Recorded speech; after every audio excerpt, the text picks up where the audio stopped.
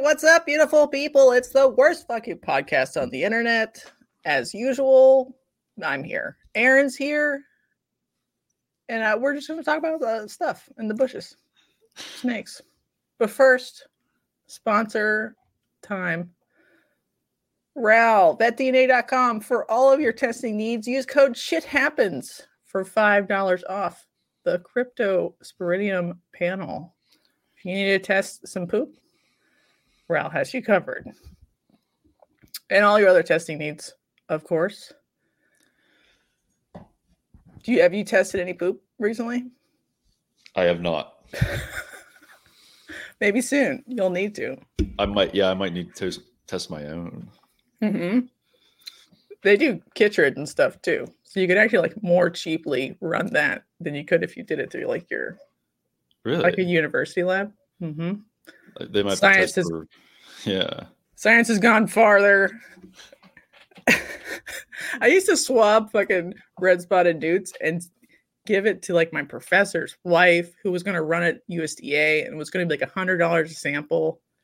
And everything caught up at this point. It's $20 or whatever. Easy overnight PCR. No Western blot bullshit. Oh, times have changed. Stone Age ball pythons. All of your ball python needs in the Pacific Northwest. He's in the 15 Minutes of Lame contest. Go vote for him if you like his beard. Very nice beard. Thank you. Stone Age ball pythons. Andrew, Powerhouse Pythons. He does not have a beard. We're working on that part. But if he did, he's a Pacific Northwest provider of Go for Cocoa, ball pythons, Stemson's pythons, leopard geckos, and all kinds of other stuff, rodents. Thank you, Andrew. Chris, BNS Reptilia. He's our Pituophis patriarch. Lots of Pituophis that you could buy. He's still running his 25% off Christmas sale. He has not updated Morph Market. Morph Market is basically a jumbled mess today. You don't know what that is, Aaron, but chat will know. If you've been to Morph Market, it's a disaster. But you can still message him and get 25% off until Christmas if you mention Holdback Rack Podcast. Shane Kelly, I've been harassing Shane Kelly, Small Town Exotics, to post his Kelly Co video. He hasn't done it yet. Maybe after Christmas, who knows? Small Town Exotics, Bravo Zulu Pythons. She is a veteran, woman-owned ball python breeding business, and she's doing little mini flash sales. So check her out on Instagram or Facebook because some of this her standing inventory, she's doing a flash sale with the price. And Gray Family Snakes, they have their triple het BPI DG Pied clutch on Morph Market now. So check it out. Thank you, Aaron, for sitting through a sponsor spot where you probably didn't understand some of it. Context clues. Oh, fuck. All right. Let's go back in time. Let's do a little journey.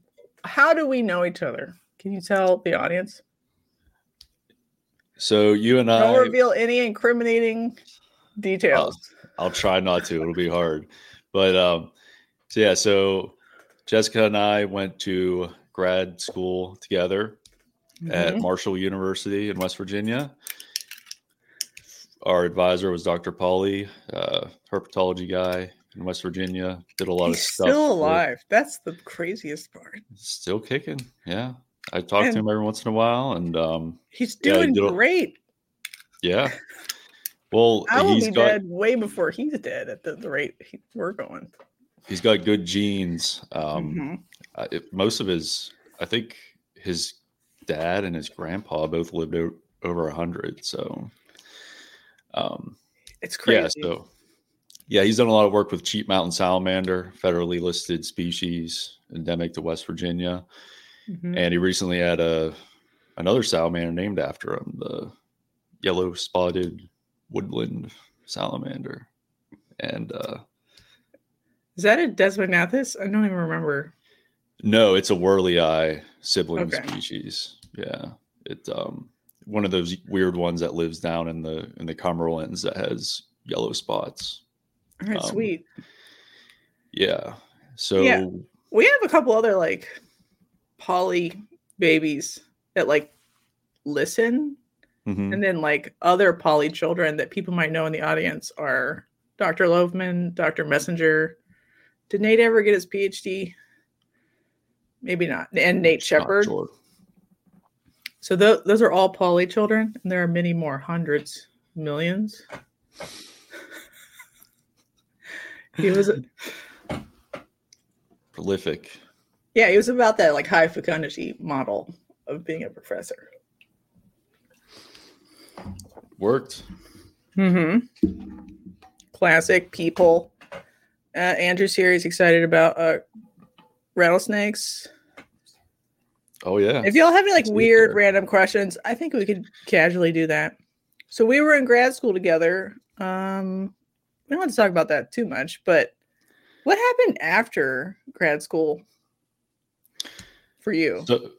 So for me, I in between the 2 semesters that we were in, or 2 years that we were in grad school together, I randomly messaged a guy at Penn State who was doing who I found was doing telemetry research on rattlers in northern PA, which I'm from I'm from the Pittsburgh area, and so I thought, hey, that would be a cool summer job.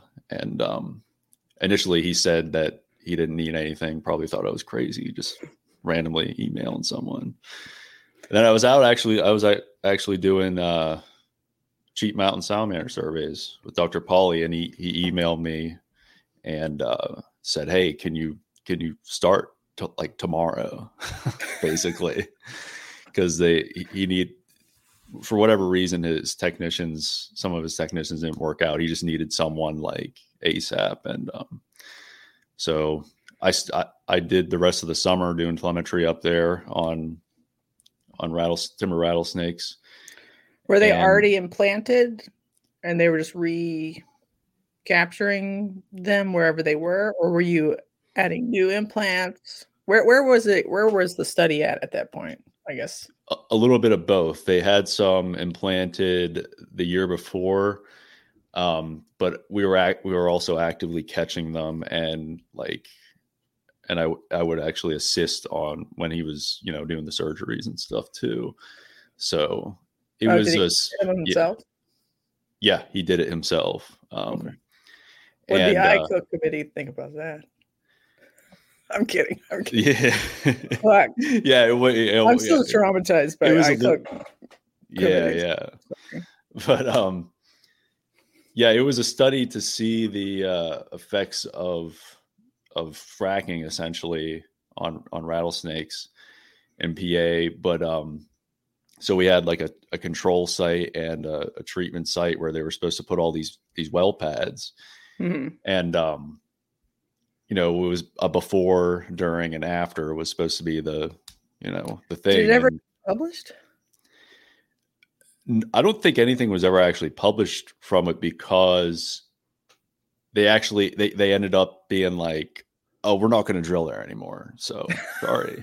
Isn't that funny how it can take a lot of human man hours and suffering, and then it's like, I'm assuming it was both good and bad, because there'd be like more chances for thermoregulation, but like more impacts from just being smushed by vehicle traffic. What did you think the results of it were?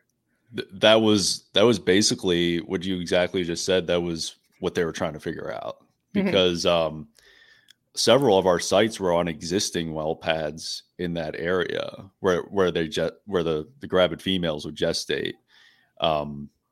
So at that latitude in most of Pennsylvania, most of the northern Appalachians and Northeast, gravid female timbers, they don't eat pretty much all summer long. They need to have an open area, some kind of open canopy area to cook the babies. And those are, in some areas of the state, those areas are hard to come by. So they really will flock to any kind of right of way or well pad or something like that.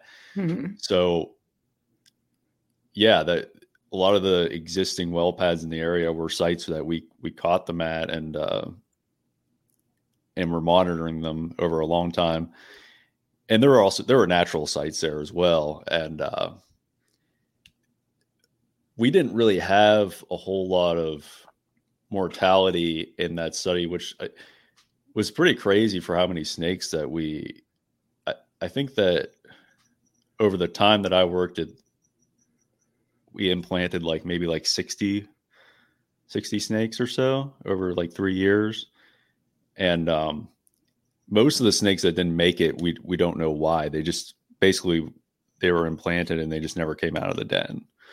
And then we had a couple that were predated. It looks like basically I would go out and I would just find a transmitter that was coiled up like it had been through something's intestinal tract. Yeah. We only had one that got hit by a car. We had one that got hit by a car, and that was it. All right, real quick. Andrew asks, in Pennsylvania, is it canebrake or timber? It's timbers. Generally, if you're in the coastal plain of the United States, it is canebrakes. Everywhere else, it's timbers. I agree. Yeah. I don't ever hear canebrake anywhere else, basically. Yeah. Well, I mean, they used to be a subspecies, and then they changed it. But honestly, it's what most people still refer to them as canebrakes. The ones in the South, like in Georgia, South Carolina, and in the coastal plain of Florida. They're only in a little bit of Florida. But yeah, I mean, they look different. They behave different. Their venom's different.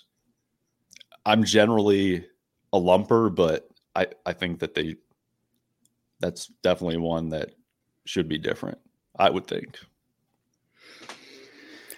The world is changing all the time.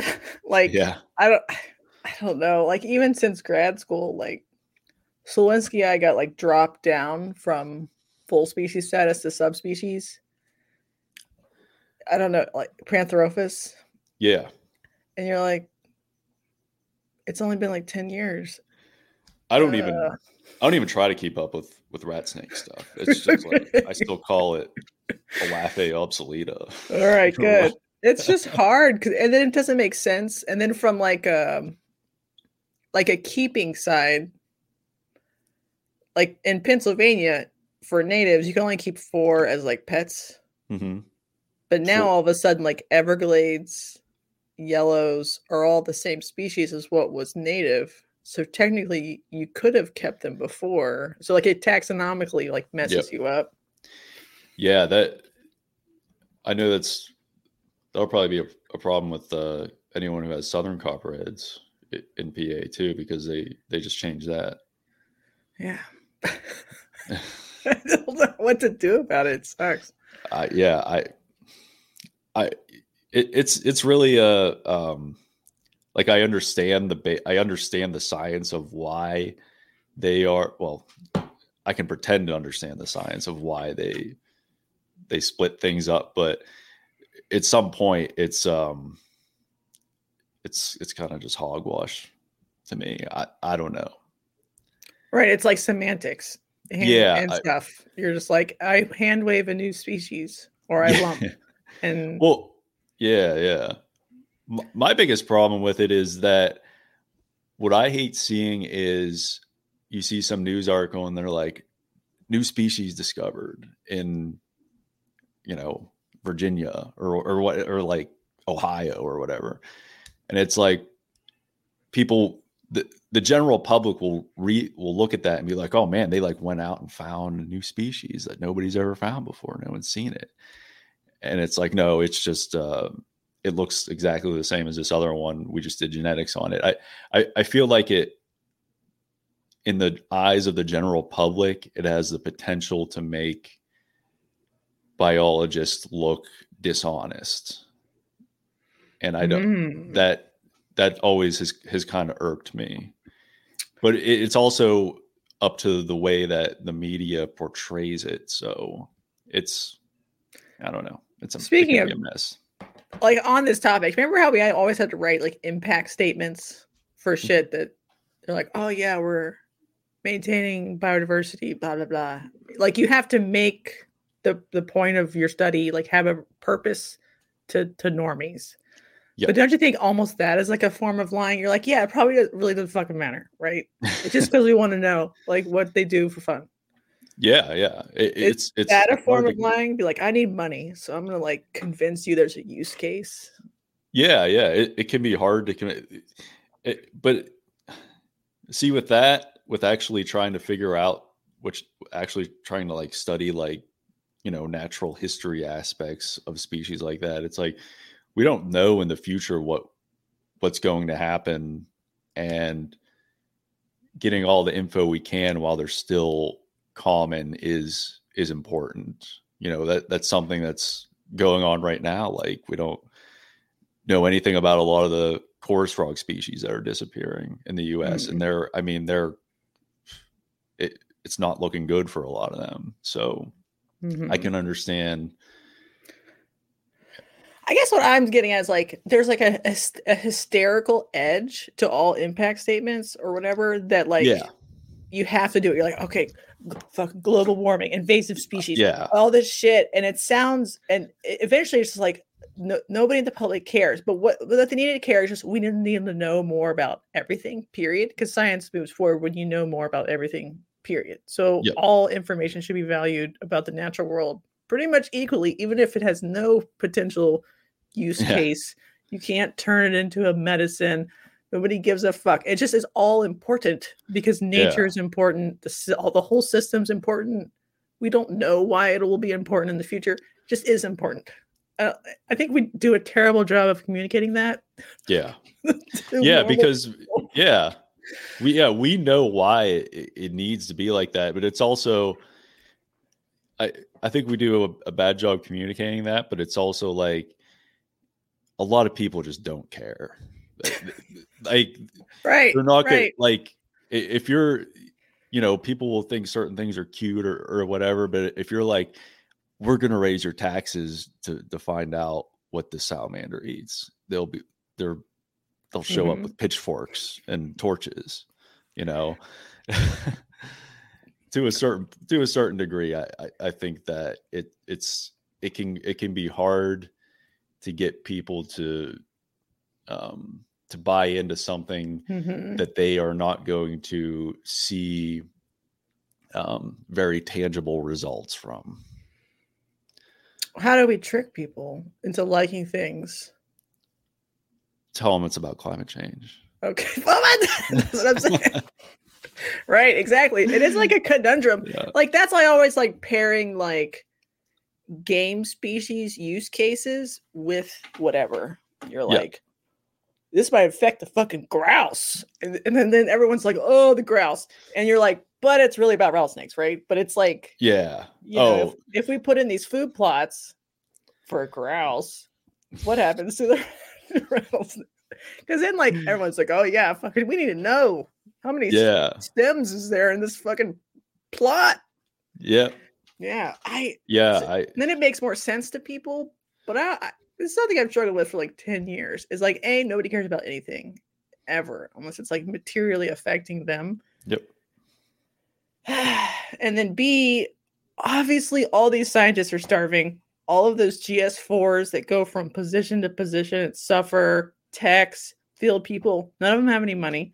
None of them have a job. Not enough tenure positions. They're all suffering. So whatever drama they could drum up to get money, probably good, right? Good. Yeah. But it creates this like, we're all psycho and we just want money. Basically, we just want like the tiniest bit of money to eat. Just we don't even like crumb.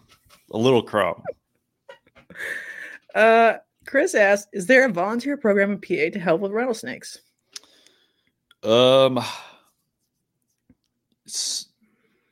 Sort of. So Pennsylvania does right now is currently doing a distribution survey, a volunteer atlas program, and it's called the PA Amphibian and Reptile Survey. And so basically this is a citizen science type of thing where you go out, you sign up for the website, and you go out and find whatever herps you can. And instead of like the old way of a museum needing a voucher, like an actual, preserved specimen, that's we don't do that anymore. And especially for rare stuff. So you can take a photo voucher, and it has to be verified by 3 different people. Wow. I found the website. There it is. And I'm actually the Westmoreland County coordinator. Oh, that's cool. It's the orange one in the southwest corner there, that one. And I'm on the verification committee too, where and we get all kinds of records. And how many non-natives, sorry to interrupt, how many non-natives have people sent you pictures of to verify? Like somebody's pet corn snake got out or whatever? Yeah, that happens quite a bit. There's house geckos and there's Italian wall lizards out in the southeastern part of the state. There's house geckos up there? It's warm enough in the summer? Not house gecko. There's no. Like Mediterranean geckos? Yeah, Mediterranean. Hemidactylus turcus or whatever it is. Yeah, we have done here. Yeah. That's crazy. They got up that north. They're tough as shit. Like, I'm impressed. Yeah, because it's like 6 months where they can't be out here because it's just too cold. They're only here for like 3 months over the summer. I'm pretty sure if you click on species on there, up at the top bar, not in Westmore, So they're living in the city in Philly because it's like warmer. I think that's overall. Yeah, I think that's just fucking crazy. Really. Did I just skip the lizard section? No, it's down further. I don't know. Sometimes like the weedy species, I actually think they're badass. Like there's a cool study. Yep. Yeah, there it is. A bunch of them. Yeah, that's what I mean. There's several species that have been. Wow.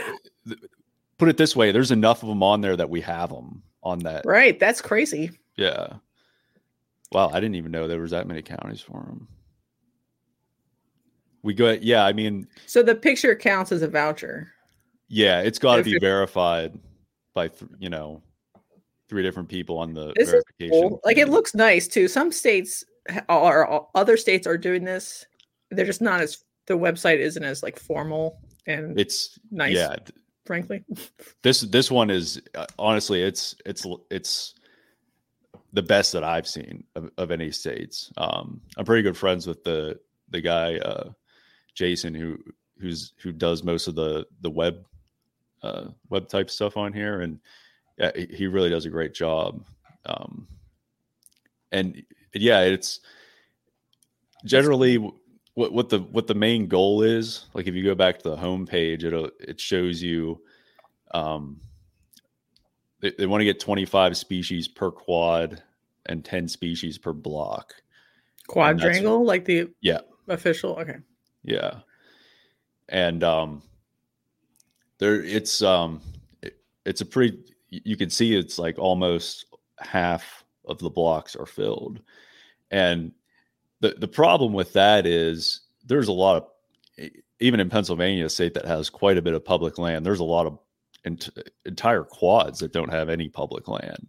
Right. So you're limited to road cruising. Like there's areas like right around my house that blocks that I haven't been able to get because it's all private land and it's all, you can road cruise it, till your foot falls off, but sometimes it's just strip mines and cornfields. Mm-hmm. And you get, and basically like a bullfrog and a garter snake's the only thing that you're going to get unless you really, really hammer it, but you're surprised. It's surprising like what can turn up. And that's why it is that way, because you just never know until you don't know what's common until you go out there, and you don't know what the true range of some things are. Like we get a lot of cool records.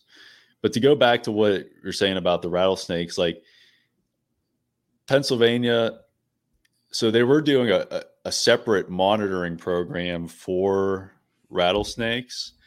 I don't know what the status of that is currently. If you email the Fish and Boat, they should be able to point you into or you email PARS, they should be able to point you into a more concrete direction than I can, because I can't remember what the status of that program is. But Pennsylvania, some people might not know this. Pennsylvania is actually one of the few states that has a season for timber rattlesnakes, because they've had these roundups like they do, like they used to have or still do in the Texas states. Yeah. Morris is one of the roundups. Whenever I was a kid, I had a camp. Well, I still have a camp up in northern PA, and there's generally a pretty good population of rattlesnakes in general in Pennsylvania, but in certain areas of the state. That's why they have some of these roundups. And they used to be a big redneck fest where everyone would, it was a big party, and they would have bagging contests where they dump them out of a bag in this little makeshift boxing ring, and people would see how fast they could pick them up, like with their hands. And I was next to like the besides Sweetwater, like the second largest roundup now. They're fucking stupid. I don't even. Yeah, it's crazy. They bring rattlesnakes to like kids parties, and they're like have them headed, the bloody holding the handprints. tail, and they're like, I was like, y'all are fucking idiots, and it's just like trashy. It is, yeah. It's like, this is cool. I don't know. It's wild. And the DNR down here, their response to any sort of like, like maybe this isn't environmentally sustainable or whatever, is like, we just have a lot. So it seems fine. Yeah. So they have basically open bags for a long time during rattlesnake season on all 4 species down here. Yeah. Except for maybe like one, like the Massasauga or something small. And then, but you can't barely keep any other natives or whatever. It's like, nah, bull snake, nah. It's basically a pet. Fuck you. But you want to fucking murder as many rattlesnakes as physically possible? Go right ahead, buddy. Yeah, and that's what it used to be like. And back then, they would have contests for like, aside from the bagging competitions, they would have contests for bringing as many as you possibly can. And there was nothing like, after you brought them in, do whatever you want with them.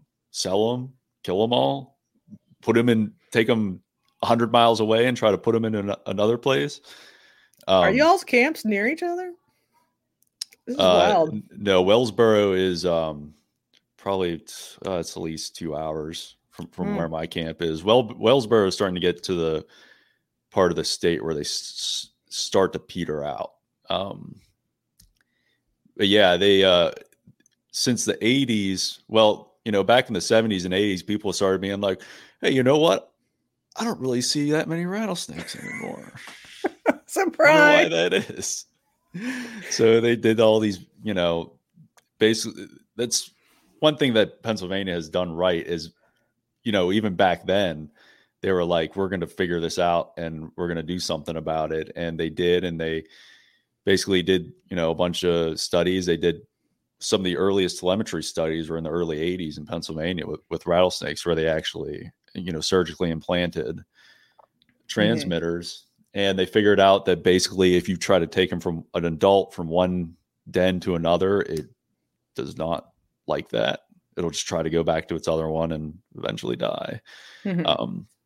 They've recently done. Yeah. Sorry. I was just going to say, like, that's something people don't think about a lot, because a lot of snakes get relocated in everywhere. Like, oh, there's a venomous snake in my yard. Well, it doesn't matter if you relocate it. You might as well just kill it because, like, it's going to come back to where it knows it needs to be, because it knows if it doesn't find like this rare habitat, which is a hibernacula of some kind, it will die. So it's going to do whatever it can to come back, because it doesn't know it can find one where it is. Yeah. Wherever you took it to. So it'll just try to come back. So it's like a death sentence either way. It might be 50 years old and it's been doing the same thing for that long. So, but yeah, Jamie actually just did a translocation study in West Virginia. And Dr. Waldron, people may not know. Yes. Oh yeah. Sorry. Yeah. So whenever he's the new herpetology professor of Marshall. Yep. Everybody. Sorry. We got to context clue these people. All right, go ahead.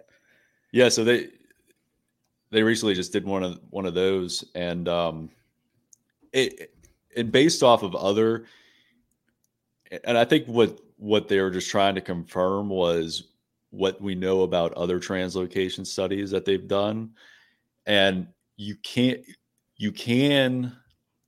sometimes get an adult to stick, but you have to translocate them like essentially like in November and put them at an area where other snakes are denning, so they don't have a choice to crawl around and die. They'll just be like, I need to go underground right now, and if they survive, they essentially imprint on the new den.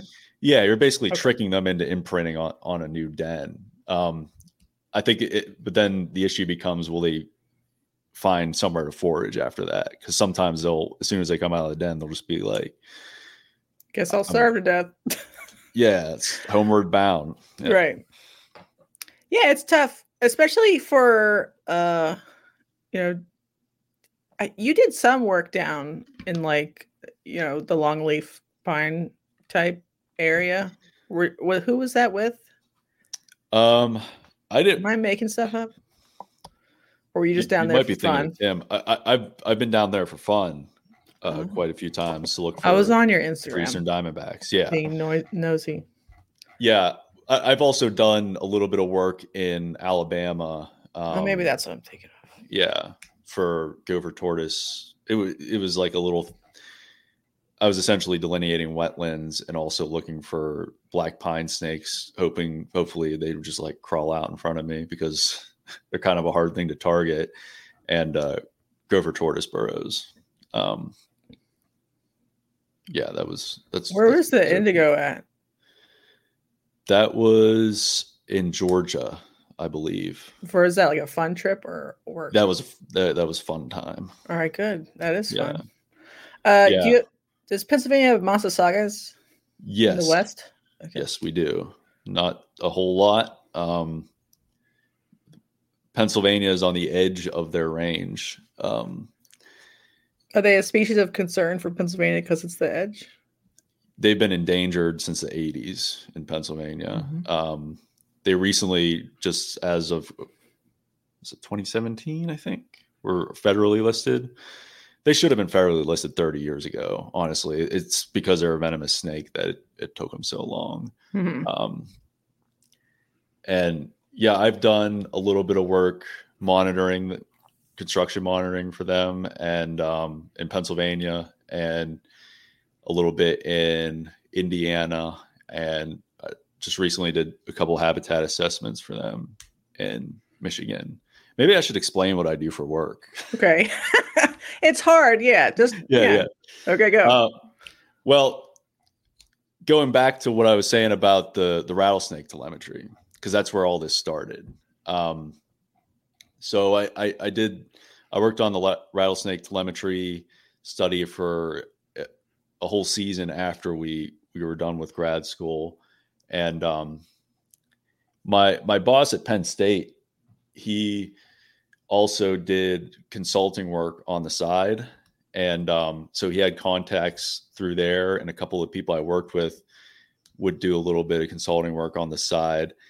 And at that point in time, this was like 2013, there was still a lot of the gas boom, the fracking boom was still pretty big in northern Pennsylvania.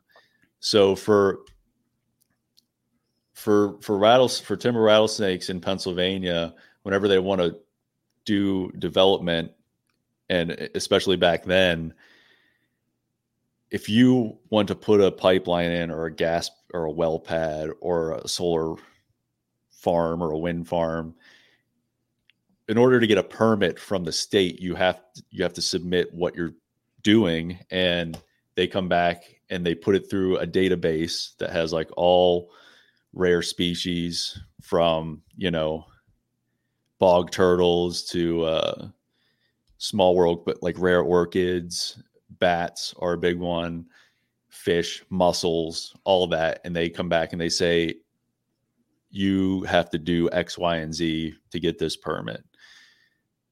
They have a certain distance buffer around rattlesnake hibernacula and rattlesnake gestation sites. Mm-hmm. So a lot of these lines and these well pads go through some of these areas with a lot of rattlesnakes. They might not go through an area where, even though they're not like going to bulldoze a den, if they're in an area with a lot of snakes, sometimes they'll just be like, hey, you're all good, but you have to have a timber rattlesnake construction monitor from April 15th to October 15th when you're doing construction. So basically what that person is if you're not permitted to handle a snake, they can't just have like random construction workers picking rattlesnakes up and moving them. It's number one, it's not like, it wouldn't technically be legal unless they had a permit and it was in season. And also they want someone there to make sure that other habitat is not being destroyed.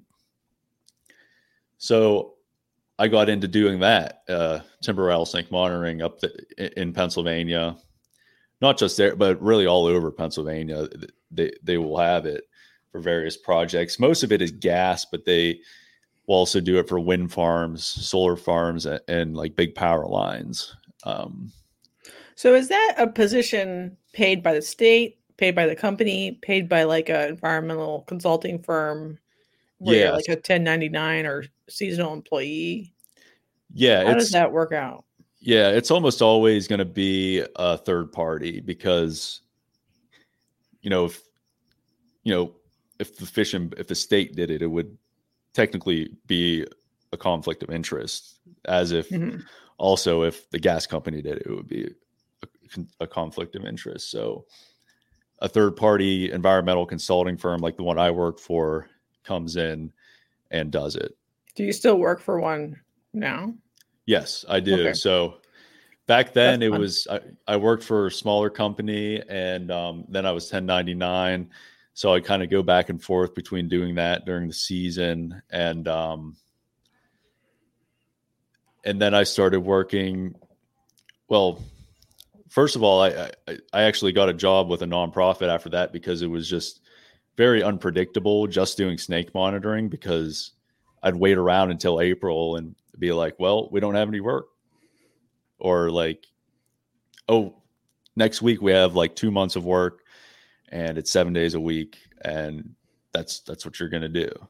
So yeah, it's not to interrupt too bad, but like trying to string together enough income for a field work based tech or whatever of any field, not just herpetology, is hard. So like, good on you for trying. You don't know how many like ornithologists I met DJing at fucking weddings and stuff, and I'm like, they're like, I couldn't hack it. I'm like, bless your heart, me neither. Okay. Yeah, it's tough. See, like when I first started monitoring, there was so much gas work that you pretty much knew that you were going to have a whole season worth of work. And then gas prices went down and they stopped putting a lot of infrastructure in that area. And they really haven't. And basically since then, they haven't really gone back there. I still have a couple friends that mostly still do snake monitoring in PA, but it's not, I would not recommend it as a career choice because there's just not a lot there. So what do you do for your current consulting firm? So after that, David and Tim worked for this company called ESI. David and Tim are two people that we went to grad school with as well. And so they worked for ESI. At the time, they worked for ESI. It's a company out of Cincinnati. And that's who I still work for, Environmental Solutions and Innovations. Do they still work for them? And I guess we should tell people what they do. So they did mussel surveys, but I'm assuming they also do like stream delineation surveys and whatever, right? Yeah. So stuff like that. The stuff that's normal, like you've fucked up a tributary. a 1 in 64,000 tributary. Here's your fine. Here's where the stream was supposed to start or whatever, right? Yeah, so they work for another company now. Okay. But so what I do now is I didn't want to go back into consulting unless I could get a full-time job. So I'm full-time with this company. I got hired whenever they had a lot of snake monitoring jobs in West Virginia, actually. But I said, I don't want to deal with the unpredictability. I want, a full-time gig, because they're a little bit bigger of a company. They could do that. So, so do you do like all of it? Yes, I'll do. We actually don't get a whole lot of herp work because it's based off of what permits you can get in various people different fuck states. Up water more than they fuck up anything else. Well, yeah, and yeah. So we do a lot of. My company does a lot of bat work. That's like mostly what my company does. Is we have a lot of permits for like Indiana bats, northern long-eared bats. Out in the Midwest, that's a very big a big thing, but also in the Northeast as well. But now there's just not a lot of them left. Yeah, it's good and bad, but like they're very endangered, like federally. Yeah. So there's money to protect them and like incentive to watch them. And so like this is something that's like really weird in particular about like monitoring and fieldwork based jobs is you end up like sort of following the species or like trends that are dying but not dead yet. Yep. Which is depressing in its own way, right? But like, somebody needs to monitor something that's like someone cares about, but then you could be watching it decline in its range, because there was a lot of bat money floating around, even in my undergrad, because they all had like, what was it called, white nose syndrome or whatever. Yeah.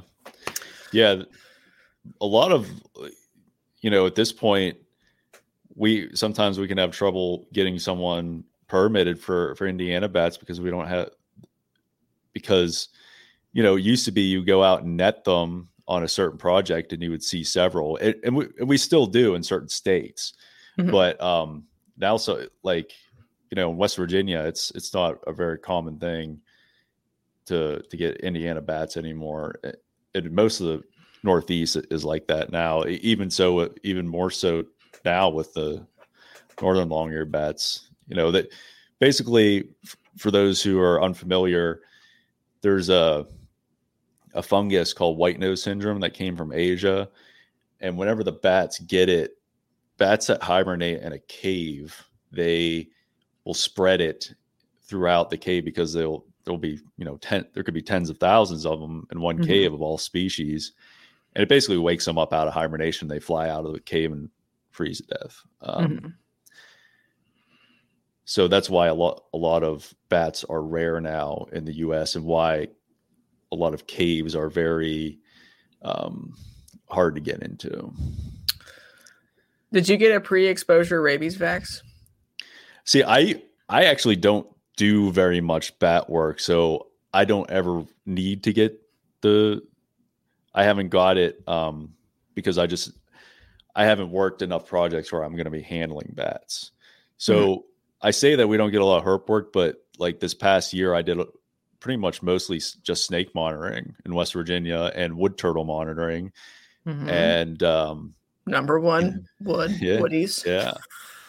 And I've been doing bird surveys pretty much most of the summer for the last 3 years. So we were lucky enough to do a lot of string together work. Enough jobs. Is that like a seniority thing? Do you have to like fight for it, like among the techs or something? It's really just whoever's qualified to do it most of the time. Okay. Where'd you do your woody work? So we did. So in Virginia, wood turtles are state threatened. So have a couple of projects out there where we do some stuff for them. One of them was it's a power line rebuild. So see, the thing is, like with a lot of rare herp species that are listed like in states in the Northeast, because most of the states in the South don't have a list. So unless it's fairly listed like a black pine snake, they don't care. You can do whatever you want. And they also don't have a lot of gas work down south in the southeastern states where there's listed stuff. So like something like a power line rebuild, the power line was there, 60 years ago. So they don't have a choice but to deal with a species that might be listed. So I was doing some monitoring for wood turtles, and basically on the very southern end of their range. Only ended up seeing one. The one girl who took over for me ended up seeing one on the road. So you were just walking around looking for them, period. Yeah. So like whenever I'd be snake monitoring or wood turtle monitoring, I go and I hang out. So this is active construction. So say it's like a gas, like where I was monitoring this year, or most of the time when I was monitoring West Virginia, it's a big pipeline. The construction effort is huge. Like there might be, like I get to where they're meeting and there might be 50 people there with, 10 excavators, bulldozers. Like it's a big operation. And my job is to like check and make sure there's no turtles under the excavators. Yeah, that usually or whatever doesn't happen. Yeah. That's more of something for desert tortoises out west, that they're really big on. But and a lot of the older guys, they always want me to check all around their machinery or in their machinery for rattlesnakes. They think that you're like protecting them. Well, you kind of are, but like, yeah, kind of. They both, want you to be like, protect me. Yeah, but I think what they don't they think that, and I mean, how can you really blame them? Who's going to teach them this? A lot of people think that at nighttime, snakes, once it gets cold, they crawl around and look for warm places. Like, so they're crawling in like the engine bay, and so every night there's 10 rattlesnakes crawling in there. Yeah. They don't understand. I think maybe in the old days, whenever the machines were like not as efficient, and it took them like 2 hours to cool down, maybe that was a thing. But it just most of those excavators are cooled down in like, I don't know, I would say at least within a half an hour. But also I have to explain to them, I'm like, when snakes are cold, they don't just crawl around. They don't have energy to crawl around. They just sit there. They just hunker down. They're not going to go looking around. And they're also not going to lay on top of like a big open steel thing that's going to be right. They would need like thermal inertia to find a spot to warm up, but they don't know that spot is warm because they're not like instinctually geared into like, oh, motor vehicles have some sort of retained heat. Yeah. I mean, it's something like I mean, cats might do that, but not sometimes snakes are found like in people's hoods, but I think that's just a snake just hiding. It's actually hiding there. Yeah. I have a guy. Yeah. Sorry, Emma. Like the southern wood turtle range ends like Shenandoah Valley, like mid Shenandoah Valley. Yeah. I don't know, like Stanton or something. What's the nearest city? In that area generally, like what you said, like the Shenandoah Valley. They're generally a northern Great Lakes, northeastern species. Right. So every time we have a glacial event, they're like, "Fuck, we gotta go to Georgia." Yeah. Do you see the fox snake paper where they're like, they used to be split by one glacial period, and then they got split the wrong way. So half of one subspecies is mixed in with the western one. So like they got split once, speciated, split again, and then it created like a disjunct population. But the other population has both subspecies mixed into it. Isn't that funny? We're fucked. Science is fucked. Yeah, I love thinking about the distributions of a lot of those species. Like in my free time, I just go out and try to look for stuff. Like I want to find new spots. Like I want to help. It's number one. Well, number one, it helps the state know where things are. So if someone wants to be like, "Hey, we're going to build a Walmart here," I could be like, "Well, I found this there." that's not exactly how it works, but generally, like, but I also do it just to satisfy my own curiosity. Like the ranges of certain species, like literally keep me up at night. Like Kirtland snakes, like all these glaciated species that don't really, or like Blanding's turtle, they like are doing awesome in Nebraska and also in like, but they're also in like Nova Scotia and like it's weird how like in Pennsylvania. stochastic it is, because when you see a range map, it's like it looks like a continuous blob. Nah, even if you like remove like human impacts, the environment is stochastic. The residual habitats left behind each post glaciation event change each time. So where these like temperate species end up is crazy sometimes. Yeah, like the glaciation has such a big effect, and it's not just temperature. It's like they just bring in a bunch. It's like, for example, in Pennsylvania, in northwest Pennsylvania, there's a lot of the glaciers brought down a lot of sands and gravels and certain types of rock and soil that is calcareous that wouldn't otherwise be there. Brings up lots of different like special wetland communities, and there used to be bog turtles up there, and that's in the Prairie Peninsula for the Massasaugas. And same thing with the Kirtland snake. There's like all kinds of weird stuff going on, not just the temperature. And people also think of like the glaciers as being like, it being like the day after tomorrow, but we really don't know what it was like. Like, I talked to a guy that used to look for Massasaugas a lot in Pennsylvania, and he was talking about the possibility of them being in areas like, a couple miles from the glaciers. Like, like there was a point where the glaciers were growing so fast, like accreting so fast that it was like plains, ice sheet. Yeah, like that's like a mile high. Right. So like that's like a weird like ice age joke that just did happen. And eventually like the plains would die back and it would go to tundra or whatever. But like there was points where it was very fast. So like your little Woody could have come up to that and been like, what the fuck is this? And then walked away. Right. It's crazy. And also we don't know what the temperature was like. Like we think of it maybe being as like just cold all the time, but it might have just been I think some people think that it was basically like really mild, like it might have just been like 50 to 60 degrees year round, or not like, you might think of it being like negative 50 in the winter and like just a little bit warmer in the summer, but we really don't know what a lot of the weather was like back then.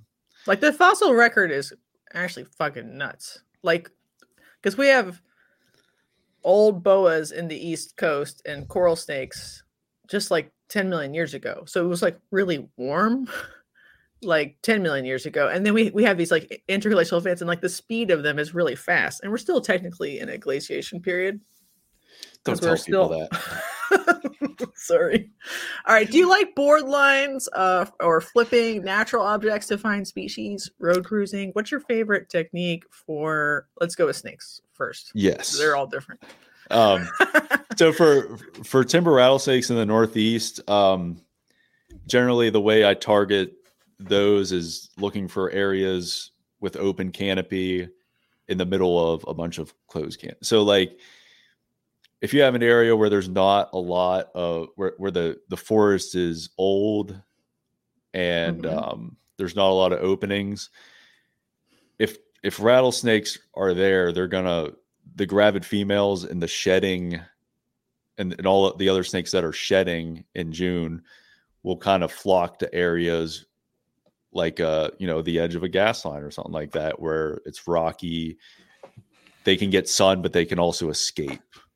So that's different from the South, where there's no rocks or there's no hillsides. So down South, it's mostly road cruising or finding, abandoned farms to dig through tin and garbage or whatever. Right. Like the resource is like specificity is not as tight in the South.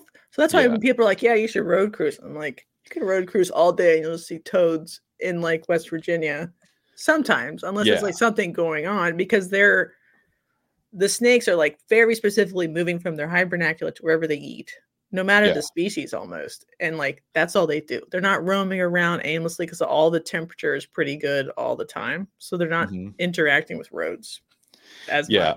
I loathe road cruising. I hate it. You get bored?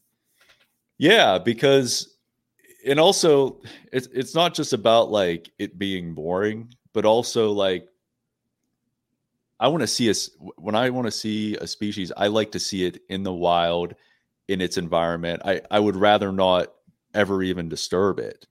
And that's the nice thing about rattlesnakes is a lot of times you don't have to. Like you can see, because the gravid females are more predictable. So they can be in an area, they might use the same area year after year. And you can go and just sit there and watch them sitting there out. Like if the weather is good, if the time of year is good, they might just sit there, a couple of different ones, and just hang out all day. And you could sit there and watch them, or you could sit there and watch a male crawl up and like sniff around and figure out that they're not good. He's got to go somewhere else. These ones are taken. Right. Well, rattlesnakes are like surprisingly cool. I think people think, and maybe like Western Diamondbacks are different because they're like little shits, but Timbers are like, you could sit down next to them and like vibe. Yeah. To me, like every time one I've ever seen is, even if they start to rattle a little bit, they're like, oh, whatever. They just sort of give up. Yeah. I found a spot in West Virginia recently. It's one of the better spots I've found where like there's a bunch, there's all kinds of snakes there hanging out. And most of the spots are on your Instagram. Keep talking. Yeah. Somewhere.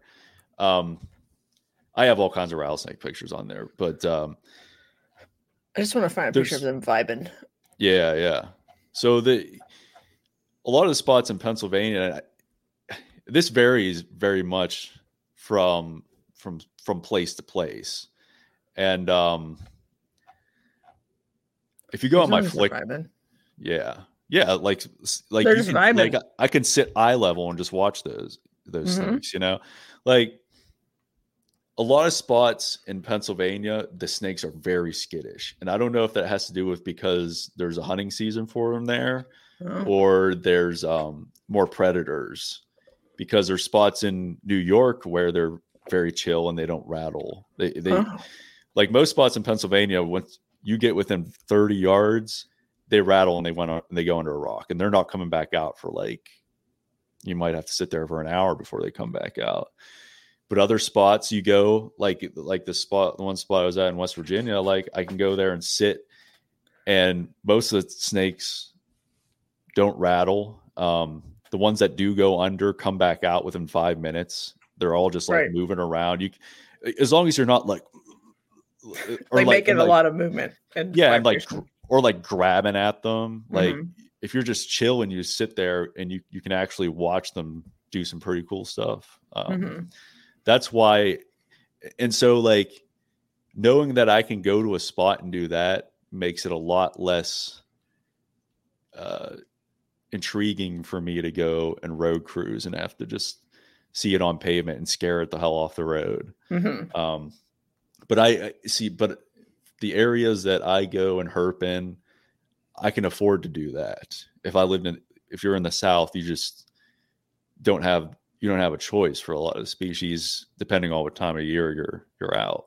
Because they're not as tightly compacted in the landscape. You have to cover a lot of ground to, like your unit catch per man hour is not good if you're not covering a lot of ground.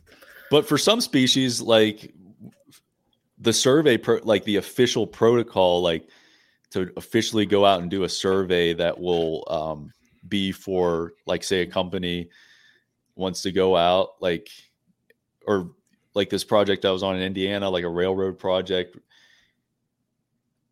for certain species like the Kirtland snake, that is the best way to find them, is to flip them under boards or garbage or whatever. So the official survey protocol is, in order to figure out if this species is here for Kirtland snake, you have to go out and put X amount of boards per acre and check them X amount of times before we're confident that you're not going to kill a bunch of them. It's always presence, probable absence, because it's really hard to, for some species like a Kirtland snake to know whether or not they're actually not there. Yeah, which is, I don't know. It's still kind of cool that like there are whole species that everyone ignores and are doing fine. But then if they disappear, you don't know that they disappeared because you didn't know they were there in the first place. Yeah. Like I spend a lot of time. It's probably like could be considered like self-masochism, but I spent a lot of time looking for Kirtland snakes in Pennsylvania, which haven't been seen in the state since 1969. What counties were they recorded in? Mostly the Pittsburgh metro area. Very random. Okay. Yeah. Well, yeah. I mean, some of the best areas to find them now are in like cities in the Midwest, like in the ghetto, vacant lots. And I say this, obviously do they get beat up by like atrazine, like greens and stuff too, because they eat bugs. Kirtlands are, they're what's the right word I'm looking for? Enigma. They will live in the most pristine bog or wetland, like up in Michigan or Ohio or Indiana, and then they'll be like in a ditch in a cornfield in the middle of nothing, in the middle of Ohio or whatever, and then they'll be like in the hood in Cincinnati in like a wet. That's funny. Like but a nobody knows pile why. Of garbage. No. Are they like a post-glacial animal? Like they got scoured from the earth and it's just relictal populations? So in a lot of places they're really associated with crayfish burrows, but in some areas like down in Kentucky and Ohio, they're more associated with like limestone, like karst. They just are underground a lot, and the only thing that we can figure out they like is wet and grass. That's like the only thing that's like a constant in most of their. Probably just worms. All right. But, a lot of people don't realize that prior to the Europeans coming over here, we didn't have a whole lot of worms. Most earthworms that you see are non-native. Right. That's true. And some of them are like really bad, invasive. Like, I think that's one of the big reasons. Like there's certain hillsides in Pittsburgh, you look up, you're like, man, that's weird. For that being the woods, I don't see a whole lot of leaf litter up there. It's because goddamn worms devoured all of it. Yeah, most of New England shouldn't have any worms, period, because it should have been post-glacial, no worms. You familiar with the short-head garter snake? No. It's a species. It almost is probably 100 years ago. It was endemic to Pennsylvania, if not very small portions of New York. So it's a worm eater, and it only lived up in like north central Pennsylvania and in the high plateau. But since then it's expanded like into Ohio and New York, and there's some introduced populations of it. Like there's one in Pittsburgh, like a smaller introduced population that they're really cool. And it's not something. Where were they native to? Oh, it's just like further north?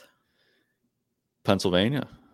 But they were native to further north and they expanded down? No, they were always found in Pennsylvania. Okay. And, but they're a worm eater where there's no native worms or few native worms. Yeah, that's the thing is like they probably were so they're very similar morphologically to the Butler's garter snake, which is a species that's out and probably also the Plains garter snake. Those are species out in Ohio. they just look like a regular garter, but they have like no neck. Do they like snail slugs? Yeah, because usually that's like an easy substitute.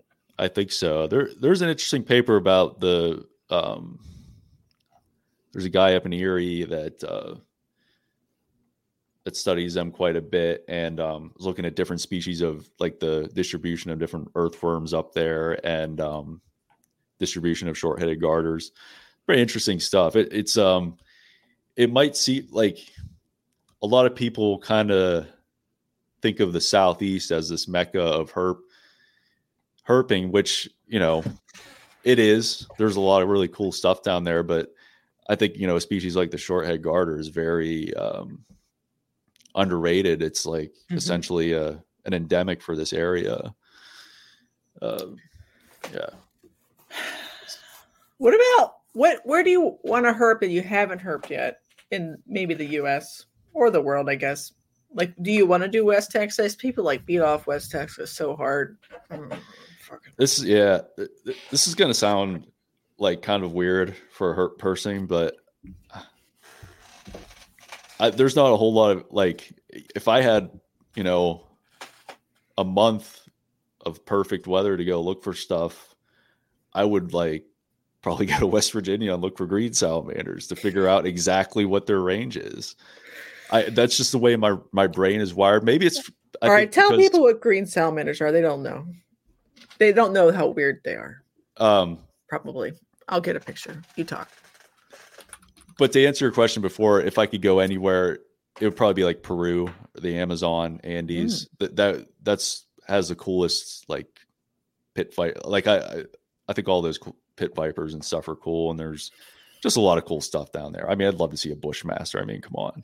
But yeah, I think because I'm so limited because of my work, it puts me in areas where I get like really obsessed with one or two species. Like I'm really obsessed with timber rattlesnakes, green salamanders, spotted turtles, wood turtles, and Kirtland snakes. Like that's what occupies most of my mind. Mm-hmm.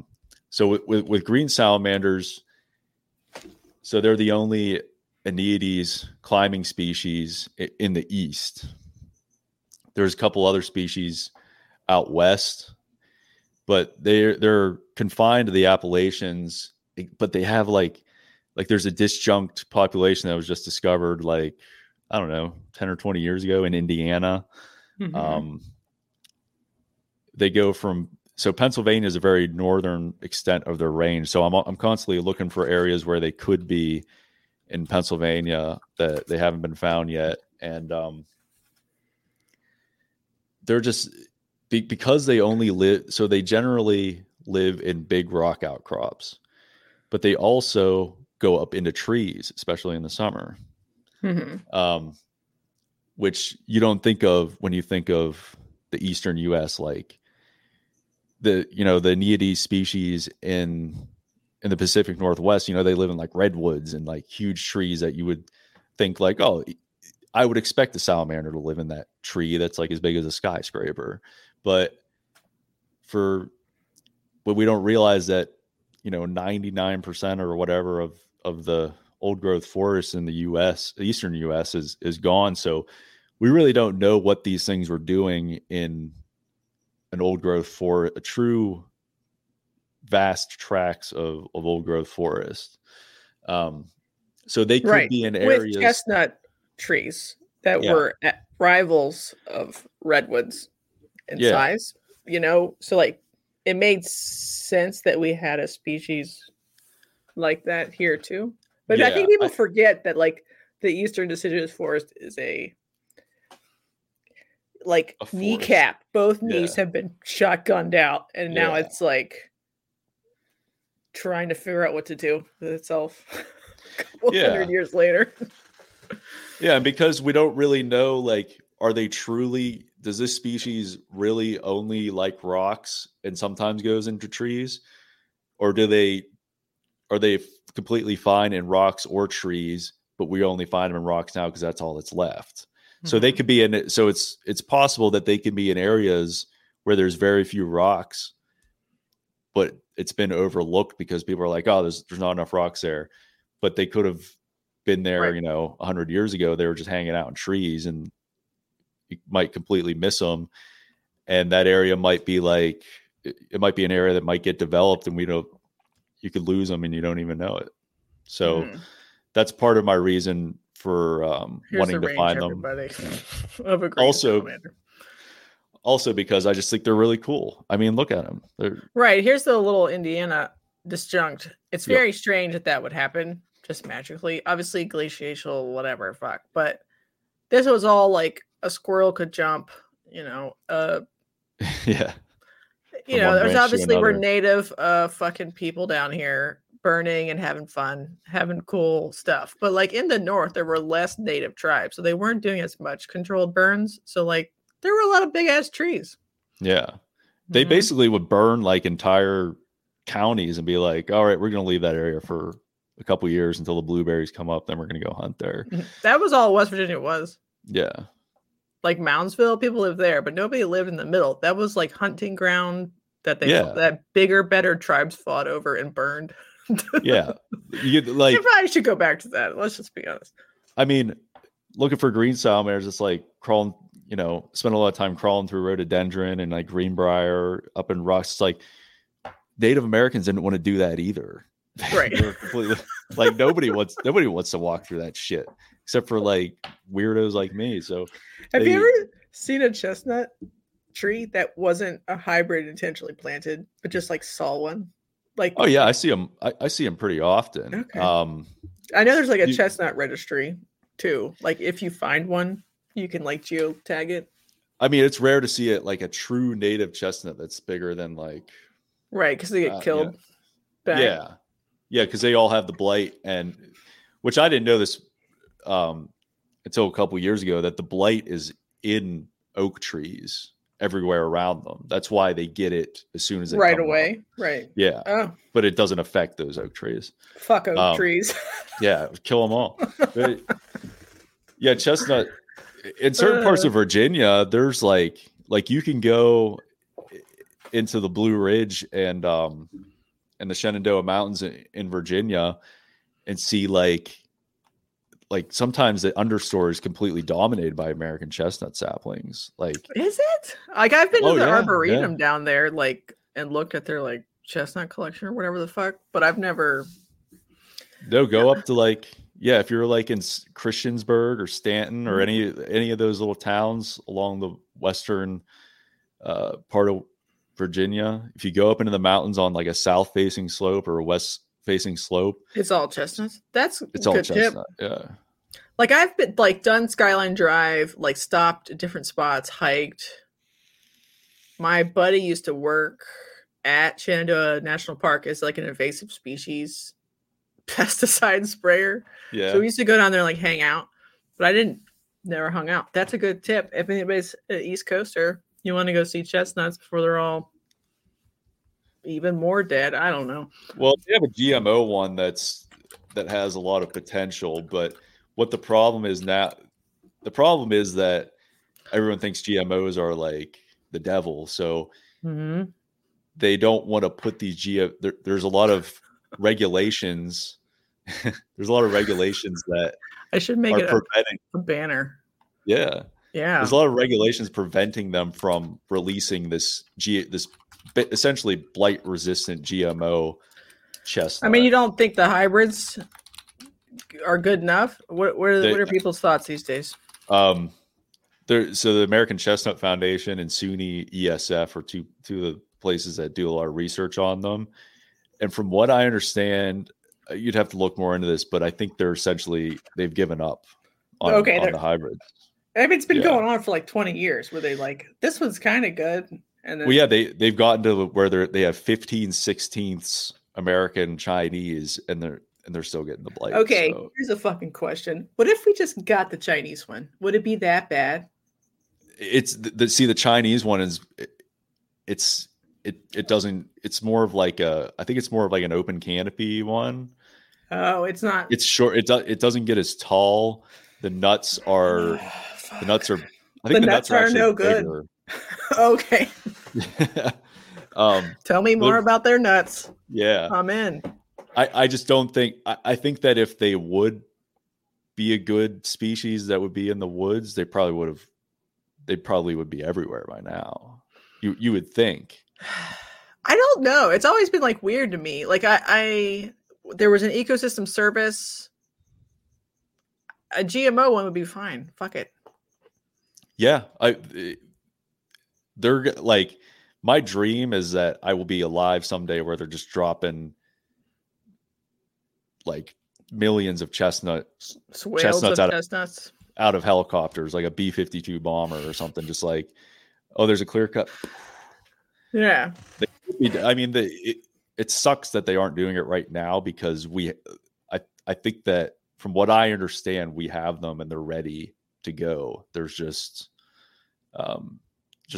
basically bureaucratic red tape that is preventing it.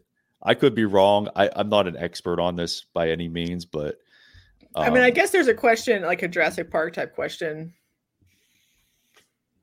Even if human beings fucked it up to begin with, are we allowed to do what is essentially like ecosystem engineering using a keystone species, but one that we changed? Are we allowed to? I don't know. This is a stupid ethical question. Like, obviously, we fuck shit up constantly, so it doesn't really matter. Yeah. I meant to like cyanobacteria ends up in like West Virginia streams. We're like brewing up the next big dinoflagellate disaster every day, and nobody gives a fuck. For sure. So, like, a GMO tree that's resistant to blight to make eastern deciduous forests something like what they were would be sweet to me. I think it has a gene from wheat in it that is giving it, or they deleted one. I can't remember. Who knows? Okay. It's all right. I don't know what to do. It is very seasonal, though. I'm glad chestnuts came up. I think it's the thing people like forget about, and then it's just like it doesn't matter, I guess, because like people have a problem of like, we have this much development and this many subdivisions come in, and everything was pretty good when I was little. Mm-hmm. It's been like in shitification of the eastern seaboard for a long time. Some things have improved, like, like fucking white-tailed deer were almost endangered. Yeah. Now they're good. Go ahead and shoot the rats. You have to kick them out of your way on the way out the door. But there aren't a lot of trees that basically, like, red maple is the only tree that isn't being have some kind of thing affecting it. Like gypsy moth is hammering a lot. Like last couple of years have been bad, real bad for gypsy moth in PA and some parts of West Virginia.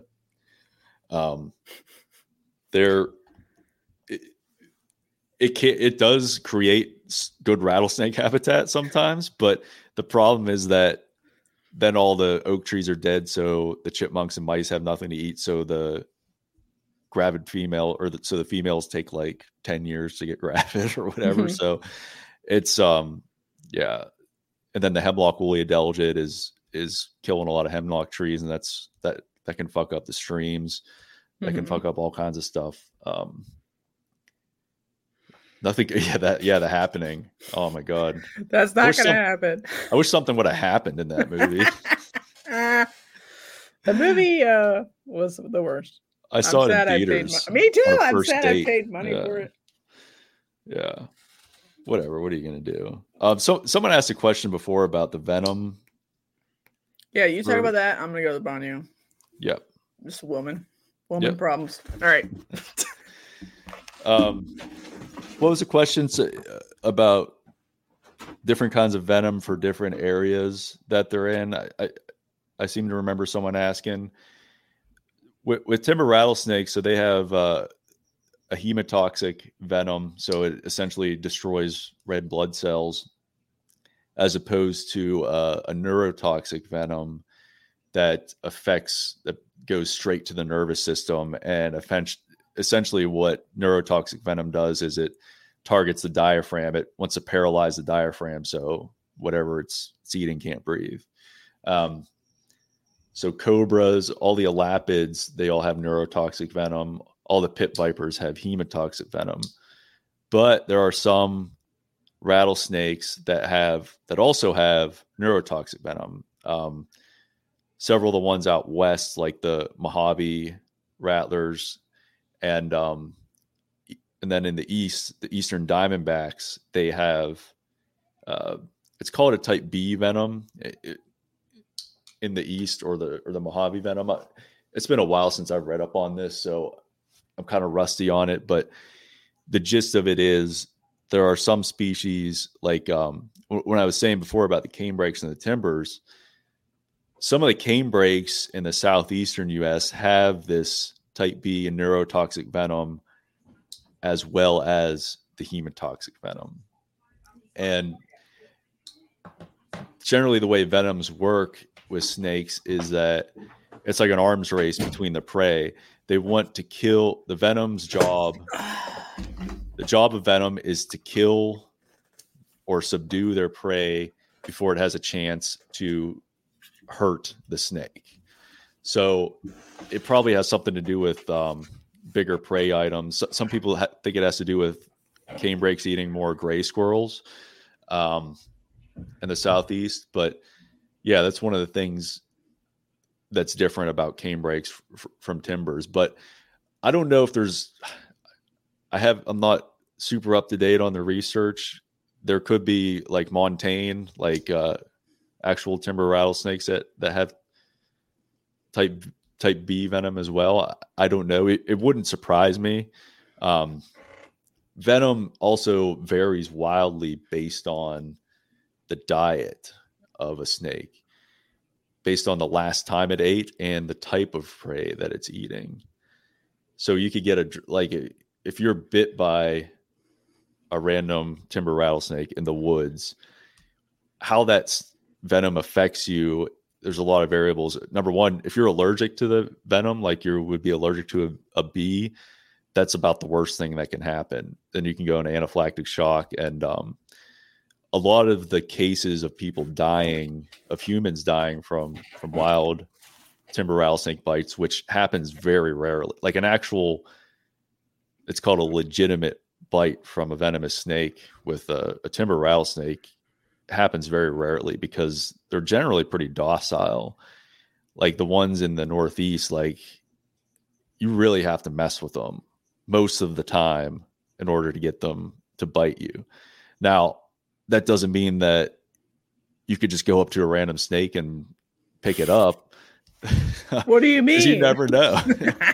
I know. I mean, I see idiots free handling them, and I'm just that's like most what? Bites. Period. Yeah. Alcohol, testicles, or church, or church. But what was I gonna say? It really depends. Like, if you're just walking in the woods or on a trail, like the chances of one biting you, it's like even in the densest populations of rattlesnakes. I mean, I've go out looking for rattlesnakes. Next to one. I've stepped on them. I stepped on, like when I was doing telemetry, I'd be like, I'm like standing there with the antenna being like, I know it's here somewhere. Oh, it's under my foot. And it didn't even rattle. Like some of them are just weird like that. My video's lagging out a little bit. Yeah, mine is too. That's all right. Where's the weirdest place you've seen a baby rattlesnake? Like, how they're like kind of semi-arboreal. Like how high above your head have you seen them? I've seen them. Yeah, you will see the juveniles, especially. There was a site where there was like a rock outcrop. It was when I was doing telemetry.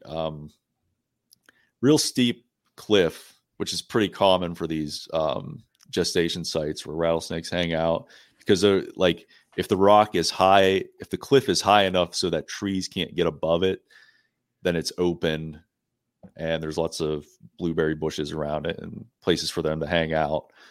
And so it was a real steep drop off with rhododendron hanging down, and there were several young of the year rattlesnakes hanging out in the rhododendron. Mm-hmm. And then there was another spot I know like that had rhododendron hanging down, and I've seen like copperheads and young rattlesnakes like crawling through the rhododendron, hanging out like that. It's kind of crazy. Like, yeah. I mean, it's not crazy. They're a lot of like truly terrestrial adults have like a semi-arboreal baby to utilize like heat resources. Like, it makes sense. It's just people don't think about it. Like, they could be running their hands on like a fucking laurel bush, and dropping little rattlesnakes down. Just gotta be like aware of what you're doing. Yeah, like probably the most risky thing you could do to like actually legitimately accidentally get bit by a rattlesnake is like picking blueberries and like fuck blueberries is what you're saying. I mean, I've picked blueberries in areas where I know there's a lot of rattlesnakes. Yeah. So it's, I mean, if you're paying attention, you should be fine.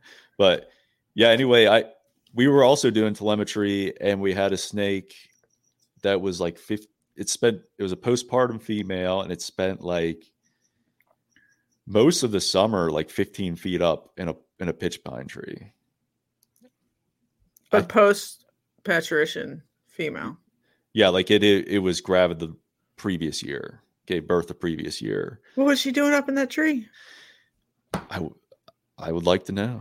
I think that some parts, so that part of PA has quite a bit of red squirrels or pine squirrels. And so she learned maybe that she could hunt them if she just hung out in the crook of a tree. I think so, because I don't know why. Because postpartum females, like, so it takes rattlesnakes or timber rattlesnakes in the Northeast a really long time. Like, they average, especially females, like 6 to 7 years before they're sexually mature. Mm-hmm. And then after they are gravid and give birth, it takes at least 2 to 3 years for them to be gravid again, sometimes like 5, because they don't eat the whole time that they're gravid. They're just focused on like, they need to give birth with enough time to forage before going back into hibernation in order to like have a really good chance at surviving. Mm-hmm. So that's why they need to have that high temperature throughout the summer. And whenever they do come back out of hibernation, you could see like the loose skin, it's like, after someone gets gastric bypass surgery, that's kind of what the snake will look like, with these loose skin folds. And for a postpartum female to not be foraging after, the year after like that, I would think that if it was up in that tree because it was foraging for something. Otherwise, it would have been dead.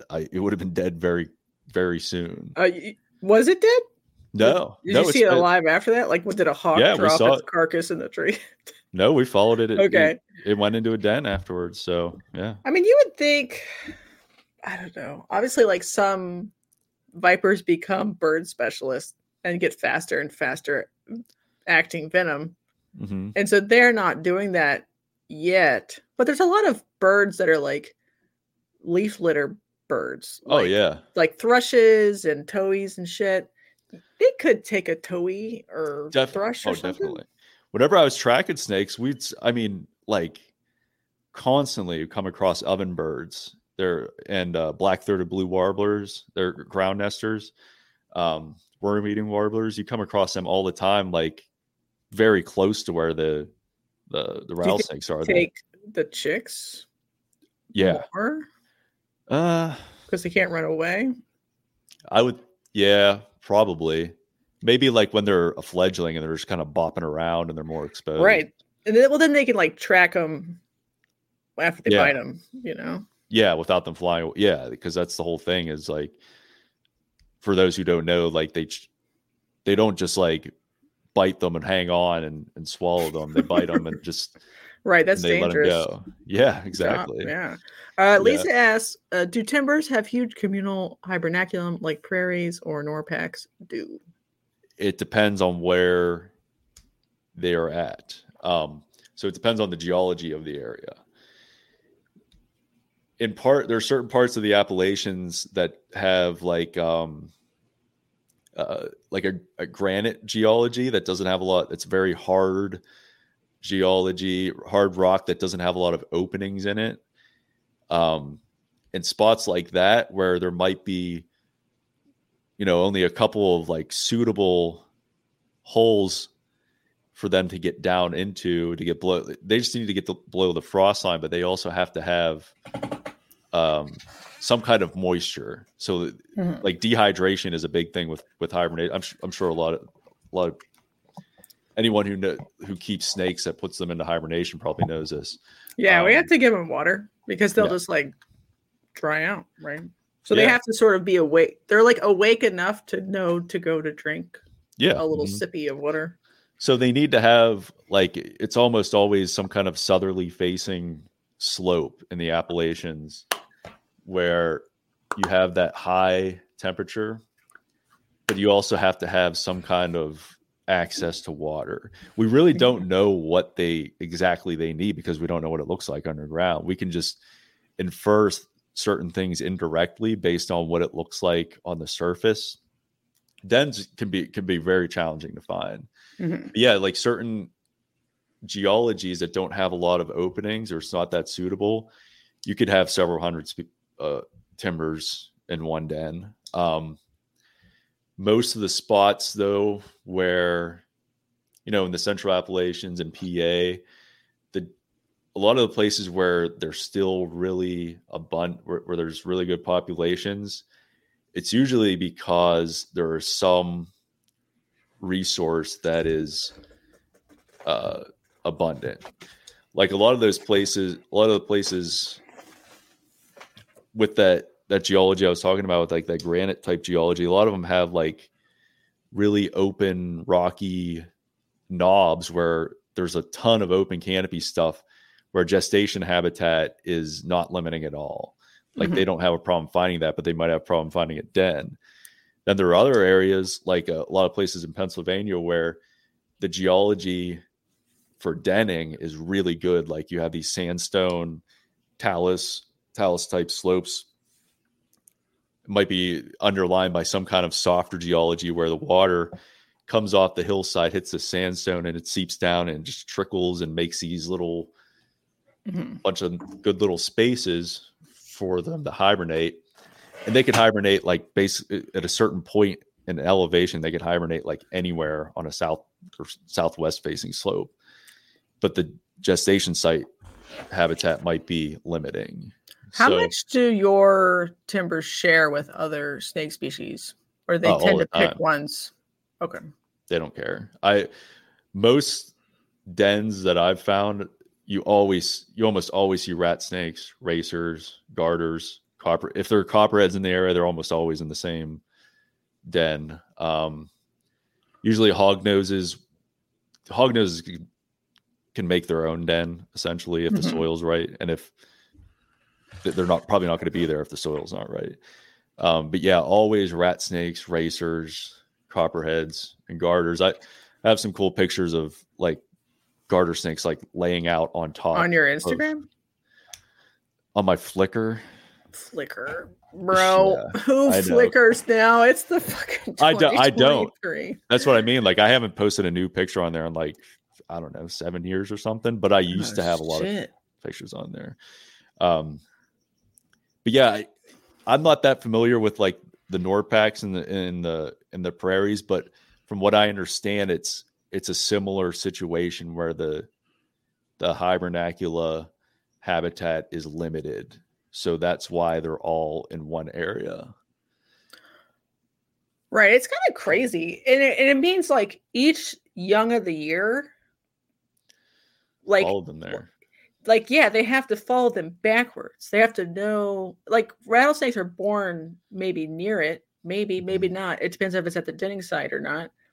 But like a baby Pantherophis is born fuck all in like a tree stump somewhere. Yeah. It has to know that it should smell adults fleeing in a particular direction because that is the only hibernacula maybe within a couple 100 acres around. Otherwise, they're dead. Yep. That's fucking magical.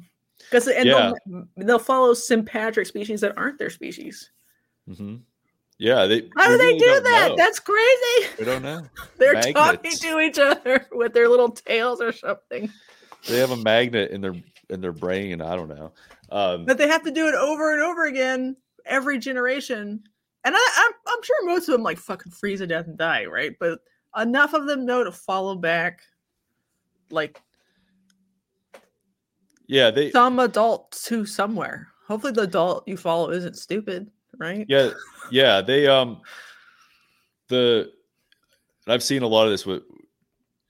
It was like, this is one of the things that telemetry was really nice for, like, because we had several gravid females that had transmitters in them, and you see them like mid-August start to leave. Sometimes some of them would leave, some of them would give birth at the gestation site. It seemed like a lot of them would leave, and they would give birth in an area with more cover. So I think it has something to do with predation, as well as getting closer to the den. So do you think babies eat between birth and going down? Yeah, definitely, because I think it's pretty imperative for them to shed prior to going into hibernation. Like their second shed, like their post, like they'll have a postnatal shed. Do you think they need to grow enough to have the second shed? No, it is the postnatal shed.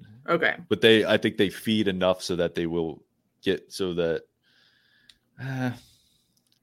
It really depends. Like woodies and shit can like overwinter in there. They have enough yolk or whatever that they can be stuck in their nest overwinter. It's fine, or they can emerge if temps were good. Either of those options, totally cool, totally fine. And so for the snakes that take a long time to get ready, they're not necessarily burning a ton of energy if it's cold enough when they're born. So could they go down after one shed and never have eaten at all in like the northern part of the range? Anyway, I think they probably could. I think it would depend on how healthy the female was. She was giving enough good juice to the babies. Yeah, that's why it's really important for the female to get as fat as possible, and that's why like things like acorn, like hard mast numbers that affect the small mammal population are very imperative. Can you imagine how big the rattlesnakes would be if we had chestnut trees? Exactly. Yeah. You know what I'm saying? Yeah. All right. Have you seen male combat in timbers or in I have seen it. Thing? Okay. You want to talk about that? Was it cool? How do you feel? Yeah. So I've only seen it like full on one time. Unfortunately, it was it was like in dense, like dark rhododendron. So the pictures were essentially useless. I've seen it like close to happening other times. It's, so they lock up. Most pit vipers do it. There's not a lot of like some snakes, like, I don't know, like with like dusky pygmies, like pygmy rattlers. I don't know if there's a whole lot of observations of them doing it. Mm-hmm. There's a pretty popular video that's going around of a copperhead and a cottonmouth going at it. Fighting? Yeah. Was that on TikTok? It was years ago. I remember seeing it. Listen, we're a multimedia podcast. We can do it. Keep talking. Yeah. But yeah, most people when they see it, it's timbers, and it's usually some random person that doesn't know anything about snakes sees it, and they're like, "Oh my god, they're mating!" And it's so beautiful. But it's really cool. I've seen it at a gestation site where a male was trying to court several gravid females that were obviously very non-receptive. Mm-hmm. And there was a smaller male there, and it ended up trying to mate with the male's head, and it got pissed, and the quality's not good. But was that right? Is it a copperhead? Yeah. It's funny. I mean, there's probably the stank of both of them all around these tins, and so they're just like, I'll fight, whatever, it's fine. But they do hybridize every once in a while in the south. Oh yeah, you'll yeah. Have you seen the canebrake Eastern Diamondback hybrids? No. Yeah, there's one. There's one that popped up in the wild a couple years ago. down there. I think they actually did telemetry with it. Does the loser run away depressed or okay? Very shameful. I don't know what's with the lag right now. Oh, during the looks good now. All right, I'm lagged out. It's all right. Nobody cares what we look like anyway. Yeah, no one wants to see me. The during the breeding season, though, the males can get like kind of weird, and you can put a stick up or your hand or whatever, and they'll rise up to you. So they'll try to fight a stick, like combat a stick. That's funny. or you sometimes like your foot. They just get like roid rage, like Jersey Shore, like style, all broed out, and like they'll come up once they realize that you're not a snake. They get like, you could tell they just like they get like pissed and they're done. But I've had this is Atrox Horridus hybrid. Is there another one? There was Adamantius. I saw the picture of it when you searched it. Oh fuck! This one? Yeah. I think that's it. They look cool. Oh, Don't tell anybody I said that. It doesn't want to look. All right, yeah. It's funny, like how, like in snakes, I don't know if you knew this, like in captivity, we can do terrible things, like Lampropeltis and the artist formerly known as Alafe. They fucking eat each other, but you can trick them into all kinds of stuff. Well, they get bored enough, I guess. They'll just be right. I'll put my dick in it. No problem. we could do this.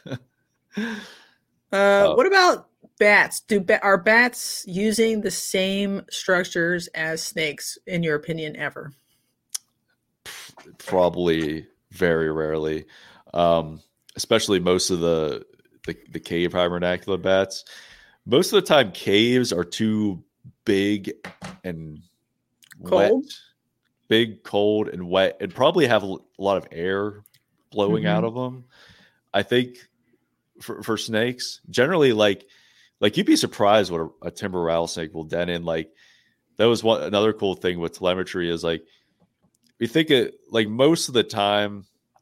I would say generally denning habitat looks pretty similar, where you see like talus slopes, big rocks, etc.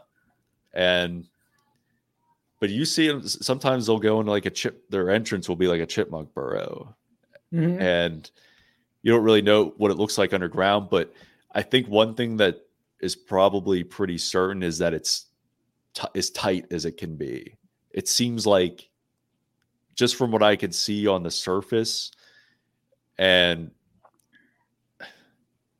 because you would think that if it was really open, it would collapse somewhere and you would be able to see something like that. I think that most of the time it's going to be tight because the entrances are almost always very tight.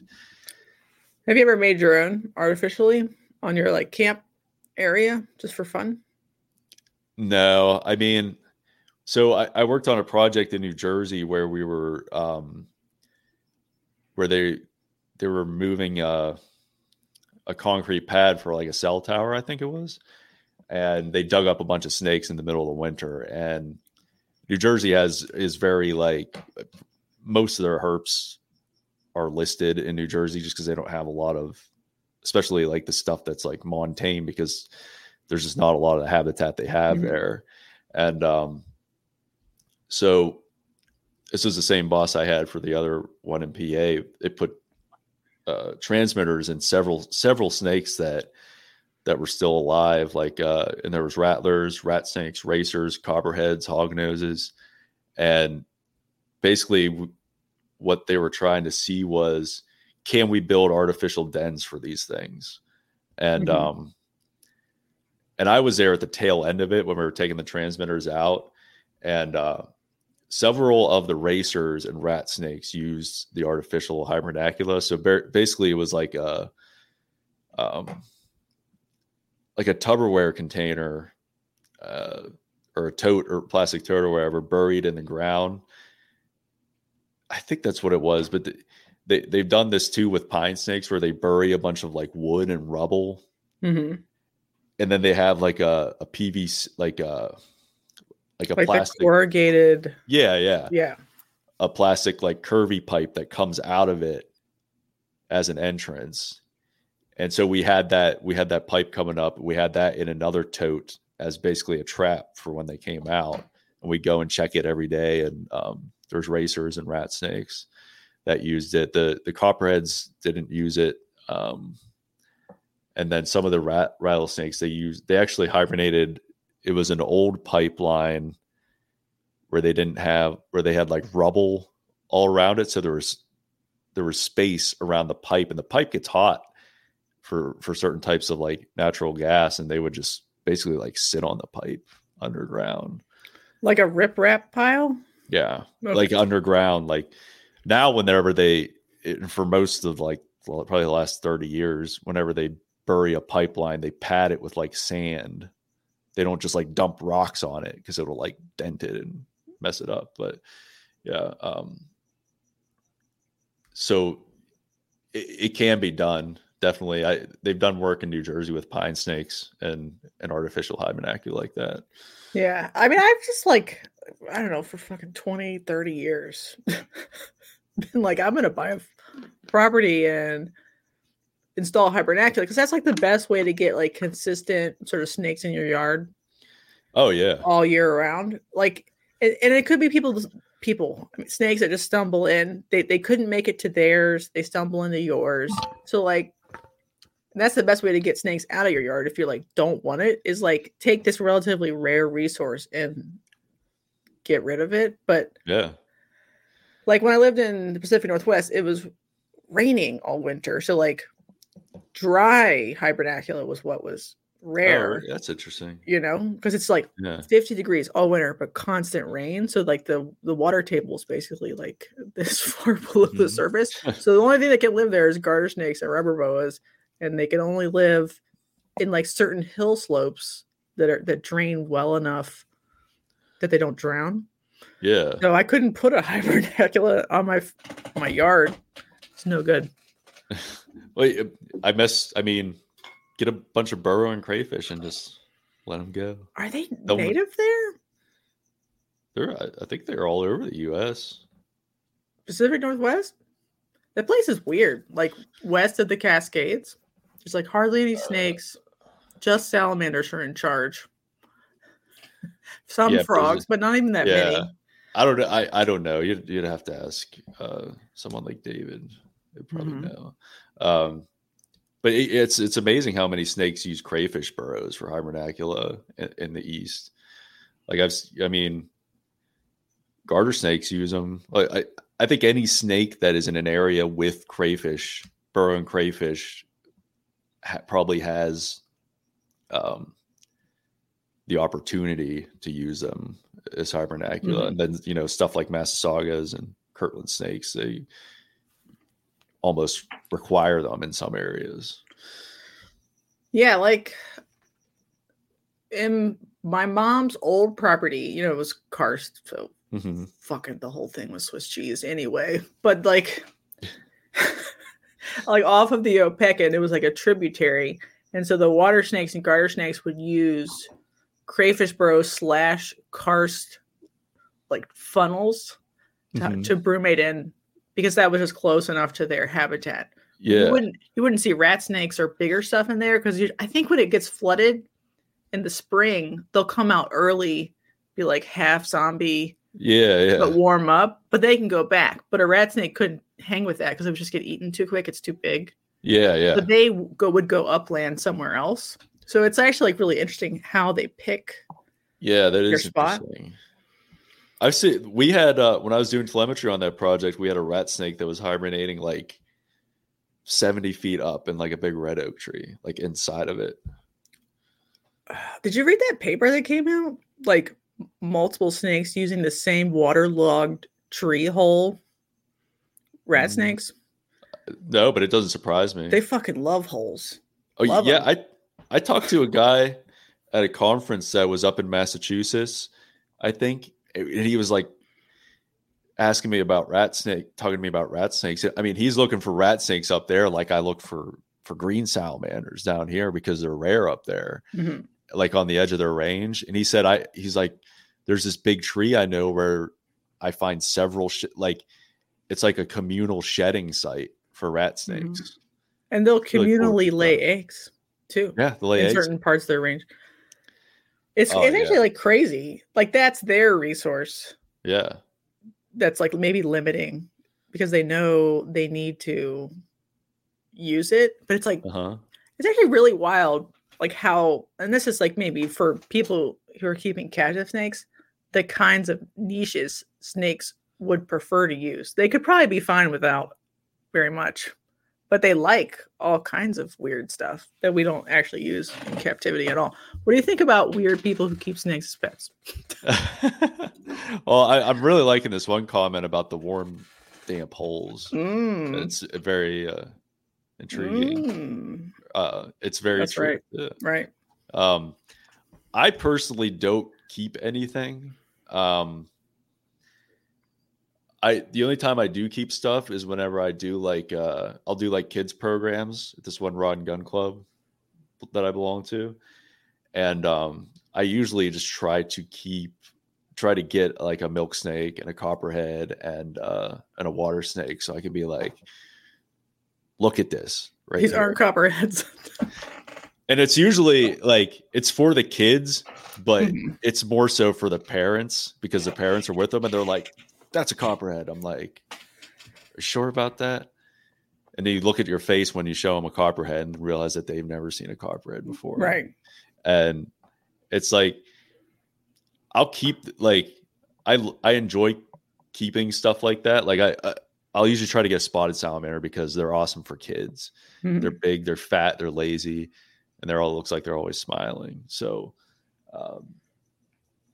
and I enjoy having them, like, because obviously I can't go just catch a spotted salamander in the middle of June, so I got to keep it for like a couple months.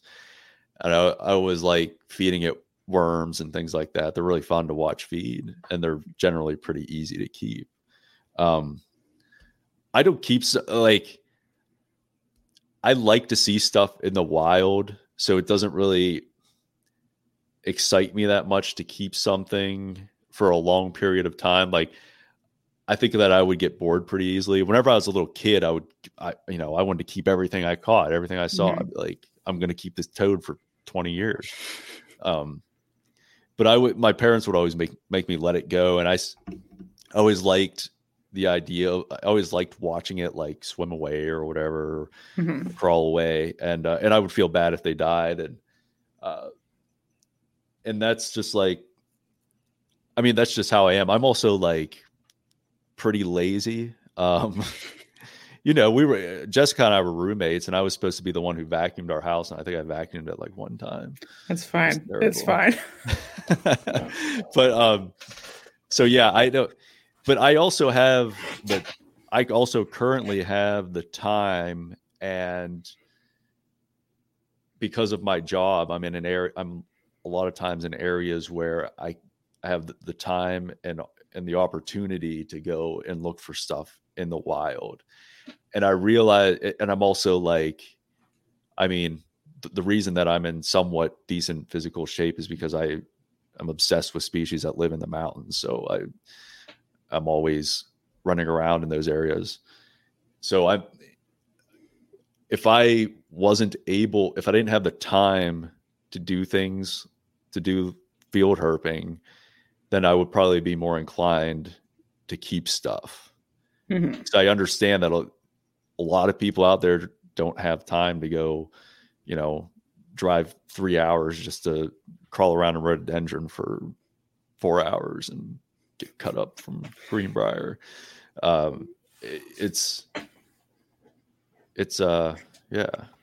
There's no stories. I was perfect every time. See, I like going out with Pookie because I like, legit. Yeah, it was really fun making her try to jump across a creek that was like this big, and then you just pretend like we were gonna leave her. Pookie's my chihuahua, everybody, if you missed it. She died. I don't know if it's like a secret. Oh, really? Or not. Yeah. Oh, I'm sorry. How long ago? April? Oh, really? Oh, I'm sorry. I don't know. I didn't know if I should announce it. No, she is badass. But yeah, like there's like a really big, weird divide between like field herping people and captive keeping people. And it's a lot of times it's like, y'all both like the same fucking thing. Like you could at least like shake hands cordially over whatever. It's the weirdest thing. And I still don't get it. Cause like I remember writing impact statements to be like pet trade, fucked up wood turtles. I'm like, kind of, but not really. I probably just didn't get hit by cars. Just any car squishing them is what's going to ruin wood turtles. Yes, there will probably be some people poaching them, but the pet side is like, I want it captive bred so it doesn't have worms and shit. Like that's, they really do want that. They don't want to have poached animals. Yeah, I would like, if it's bred in captivity, go for it. Like the worst thing that could happen is a rare animal take it out of the wild and sold for a bunch of money. I think that's like just deplorable. I can't imagine anyone who would do something like that actually cares about the animal. Right. And most people are like, we need to get captive breeding going so no one needs to, and then breed a lot of them so they're not expensive, so no one would need to like poach them because they're expensive. So like the more you breed them, like they're cheaper, and then you'll leave the once in a while alone. People like a lot of state like agency folks are like very iffy when it comes to releasing, like when it comes to releasing mammals and birds, it's like a free-for-all because it works so well. They're just like, oh, we want elk in this area where they haven't been in 100 years. Well, we'll just trade some turkey with this state over here, and we'll bring them in on a truck and dump them over wherever, and they'll be fine. But you just can't do that with herbs because they're so habitat specific. They can't move a lot. And then there's the whole, and that's not even bringing up the whole conundrum of disease, which is like, I think it's probably one of the biggest things is keeping them from, I think like the whole bubble of SFD is finally starting to like go down because. You mean like the hype or the actual threat? Because sometimes I'm like, I don't think there's how much SFD was always here all along anyway. It was. Yeah. Have you seen the study where they found it in specimens from like the 50s, the 30s? No, but I'm not surprised because it's like they should have done that a long time ago. Why are they doing that now? Like everyone, like all the old herper guys, all the old like rattlesnake guys be like, yeah, we used to just call those den scars. Like, we always saw that. They all come out of hibernacula, not all of them, but like a lot of them look like shit, like hot garbage. Like they were a little too moist or whatever. Any fungus, even something that would be on their skin naturally, just like, let's go. Immune system's down. It's a little moist. I'm just going to chew on this thing's face. Yeah. And that's the problem is like people and part of me thinks that like some of the hype was warranted because they were like, everyone saw white nose syndrome with bats. And they were like, if this this could happen with herps and we could be like screwed. But it's not something that was, I think we're pretty certain that it was always here now.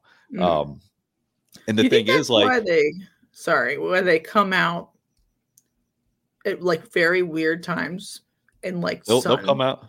They'll come out. It's fucking 30 degrees outside. They'll come out in sun. Yeah.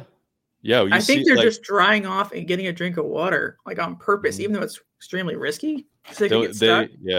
People, you'd be really surprised. Like a lot of people are really surprised when I say, like, they will come out.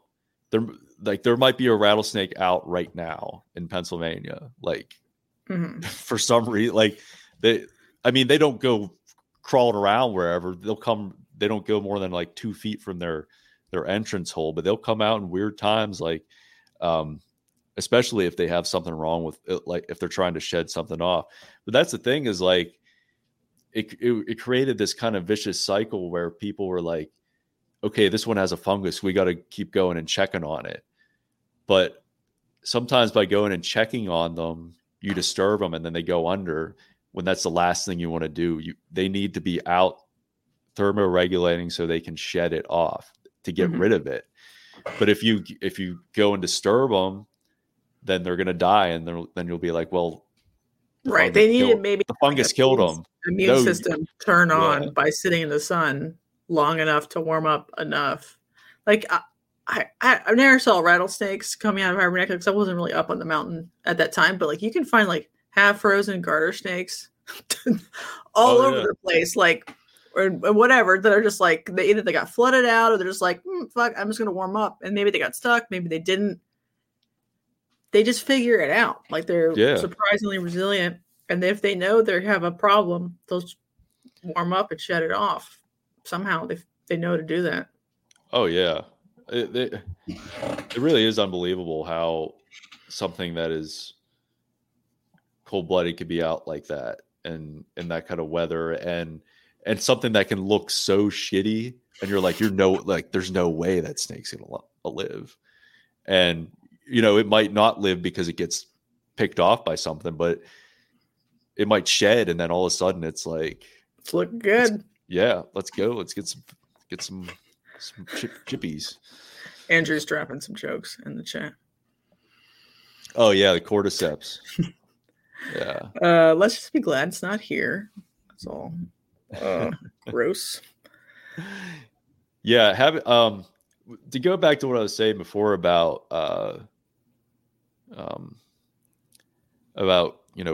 keepers and field herpers, like there's a lot of there's obviously going to be like bad apples that make the hobby look bad in either one. Like there's field herpers that go out and destroy a lot of stuff, and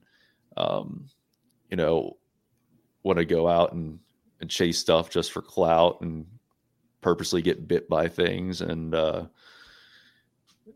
sure you all seen videos of people doing that, just like you see videos of like these numbskulls like free handling cobras or whatever, and like it's not gonna do good. It doesn't do good for anyone.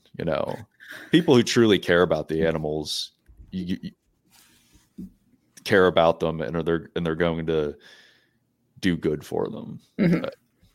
What do you think about, like, a lot of times, like, keepers, like, they've tried to raise money for like conservation organizations, and they've been like, they're like, we don't want your money. Like, keeper, like it's that antagonistic at the institutional level. They're like, oh, $3,000 for this like nature conservancy park or whatever. They're like, nope. It's because like keepers, we're all bad, like collectively, even though we're all interested in the same thing. It's just two different like modalities. Like it's actually like that bad, which has always been crazy to me, because I'm like, both of them are good. Like you could introduce a kid to like a little leopard gecko, and then they grow up to like wild whatever lizards in their house, and they still like their leopard gecko, but they also like their native species too. I was a little kid and went to see a rattlesnake roundup in Semasko, PA, where like that was when they were still bagging them and doing crazy stuff, and I was like, I mean, that was like one of the defining moments for me to see something like that. And obviously it's all changed now. It's all just a contest for like, see what the biggest one is, and you have to put them back, and it's very educational now. But yeah, the same thing with like, I mean, I love going to a pet store to see like a Mediterranean or what are those, African clawed frogs, which I actually just, do you know that they use those for like pregnancy tests? Well, they used to. Yeah, they would inject them. with urine. I didn't. I had no idea. I just found out that recently. In the 50s, we were very Who figured that out? They used to inject rabbits, I think, first, and they're kind of cute. We'll just do the frogs if they lay eggs. Yeah, she's pregnant. Yeah, but that's dumb. Like if you, especially like nonprofits and stuff like that are hurting for money. Like I'd take money anywhere I could get it. Right. Like it's just like that's what I'm saying is crazy. It's like so I want like keepers to like the Orion Society and like the Nature Conservancy and like the Center for Biological Diversity. But the Center for Biological Diversity in particular is like very antagonistic to keeping because they're worried about invasives. And we're like, they're worried about a lot of things. So I worry a lot. So I don't know how to like bridge the gap more except for like make keepers go outside and see if you can convince some herpers to like keep whatever their like favorite species is as a pet, and then they could like see the issues on both sides, but it's largely unsuccessful. It's all about networking, talking to people, like getting all these people together, like West Virginia Herp Society. They've been having meetings for the last couple of years. I think since 2017 or something like that. They started back up. I guess I knew that they had a meeting. They've had meetings. I actually, something was always going on whenever it was happening. I was finally able to go this past year, and it was great. There was a lot of people there that were obviously keepers. Mm-hmm. Got to go out and see like green salamanders, and then there was people like one of Jamie's students did a talk. Zach Lokman did a talk. Dr. Polly's usually there. It's I think that's a good thing, and I think it's really sad that like an agency or a nonprofit like that would be antagonistic towards something like that, because these are very like the people who spend their life taking care of an animal are going to know a hell of a lot more about it than somebody who's like, all right, we're going to start a breeding program for spotted turtles or whatever. Mm-hmm. And then they just like, oh yeah, we're trying to figure out how we can get them to like lay eggs. Meanwhile, there's some guy that lives down the road that's been doing it for 40 years in his house. Right. Like hire that guy. Get like they need to utilize people like this. It's stupid. Yeah, I think we agree. It's always been crazy to me. Like, there's a way that we can live equitably, and for like a class of species that fuck all nobody cares about, the only other half of the set of people that care about it too, they got money, they are interested. Yeah, they'll volunteer. Why would you send them away? It's crazy. Fuck. Yeah, the people who don't care are going to be in their own world. Like the people. Like the people who are just all about like all about like free handling and just like macho type shit. Like just let them do whatever they like. They're in their own world. Just whatever. Screw them. We all of us people who care about the animals need to stick together. Right. That's the way I see it. And I do think keepers need to go outside too. Like it's a problem. Like they're more interested in snakes sometimes in other countries than in their own country. Like we have lots of cool snakes and lizards and turtles and shit here too. So you don't have to travel necessarily to like experience something, transcendent, like life-changingly beautiful. And I don't know, like that. Those are my favorite moments. I keep lots of snakes. I like them. Nothing ever beats like those like weird moments in the wild where you're like, there's like a fortuitous set of events, like a sunset and a waterfall and a fucking rock and a snake. And you're like, I don't know what's happening, but it feels extra. One of my favorites. Yeah. Activity. Obviously I love rattlesnakes, but ringnecks are still one of my favorite snakes. They're just, I don't know. They're just cool looking. And like, that's also another one of those, like, when I do that little program for kids. Obviously, like, I remember one time I had a milk snake, and I was like, it was a juvenile, and I was like, all right, this thing's nice. I'm going to let the kids hold it. The first group of kids in the morning, some 5-year-old girl picks it up and it bites her, and she tosses it somewhere. I'm like, all right, no one's holding that again. And then like I'm like, all right, I'm going to hold this water snake for these kids. And all of a sudden, I'm like trying to hide that my arms are just covered in blood. Like, why are you bleeding? No, don't worry about it. It was just a scab. But like, so like ringnecks are like the bread and butter of that program. I have all the kids they're just constantly passing around ringneck snakes, and they all are like blown away by it. Like, I don't need to bring they don't need to be shown like some crazy morph of a python to be excited. They're excited about a ringneck snake. So that's what I'm going to show them. And the thing too is, like, when you ask them, like, I'll always ask kids, like, what kind of snake do you think this is? And they always say a snake that they've seen on TV that doesn't even live in this hemisphere. So that's why I always try to show them native species. That I want to show them something that they might see again someday. And it makes it less scary, because like most TV shows and things like that, it's all about like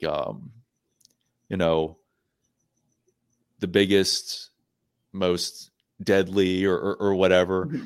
And that's just not the case with a lot of snakes. And I think it does better to promote like an understanding of wildlife, of native wildlife, to show that, to educate people on that. Because where else are they going to learn it? PA is better. Like, a lot of states, you can't keep any natives. Yeah. And I'm like, at least PA you can keep 4, right? You keep 4 or catch 4, keep 4, or whatever the rules are. But like a lot of states, you can't keep any. And then it's like, to me, like, keeping is at least part of the package deal. It doesn't have to be for like the species of concern or whatever, but as long as you can have like some educational programs, a teacher has one in their classroom, whatever, there should be a chance that it's a native species too. Yeah. But definitely. There's lots of states where it's totally illegal, and you're just like, fuck, how is anybody going to appreciate anything if you can't be like, oh, look, I live in, like in West Virginia, they banned all natives. I know. Yeah. I mean, I'm sure you could get a scientific, you're an educational permit. I know, but nobody it's like asking a lot. Like, but if someone could keep a pet, pine snake or something, I think it's a species of concern. Bad example. A pet king snake. Yeah. Like an Eastern king. That's a good pet. It's fine. Like, it's not like crazy. It's not going to kill the neighbors. It's fine. Yeah. But that would maybe want them to go herp and go and appreciate anything in their environment. I don't know. That's just how I feel about it. And I feel like most state agencies don't give a shit. Yeah. It's tough. I mean, the way things are, it's like a lot of times their hands are tied by budgets. They got, people breathing down their neck, and it's the kind of people that, the way that colleges have been in the last like 20 years or so, they're churning out people. I've noticed with a lot of agencies, people that don't have a lot of, they kind of just do what they're told. They don't have a lot of,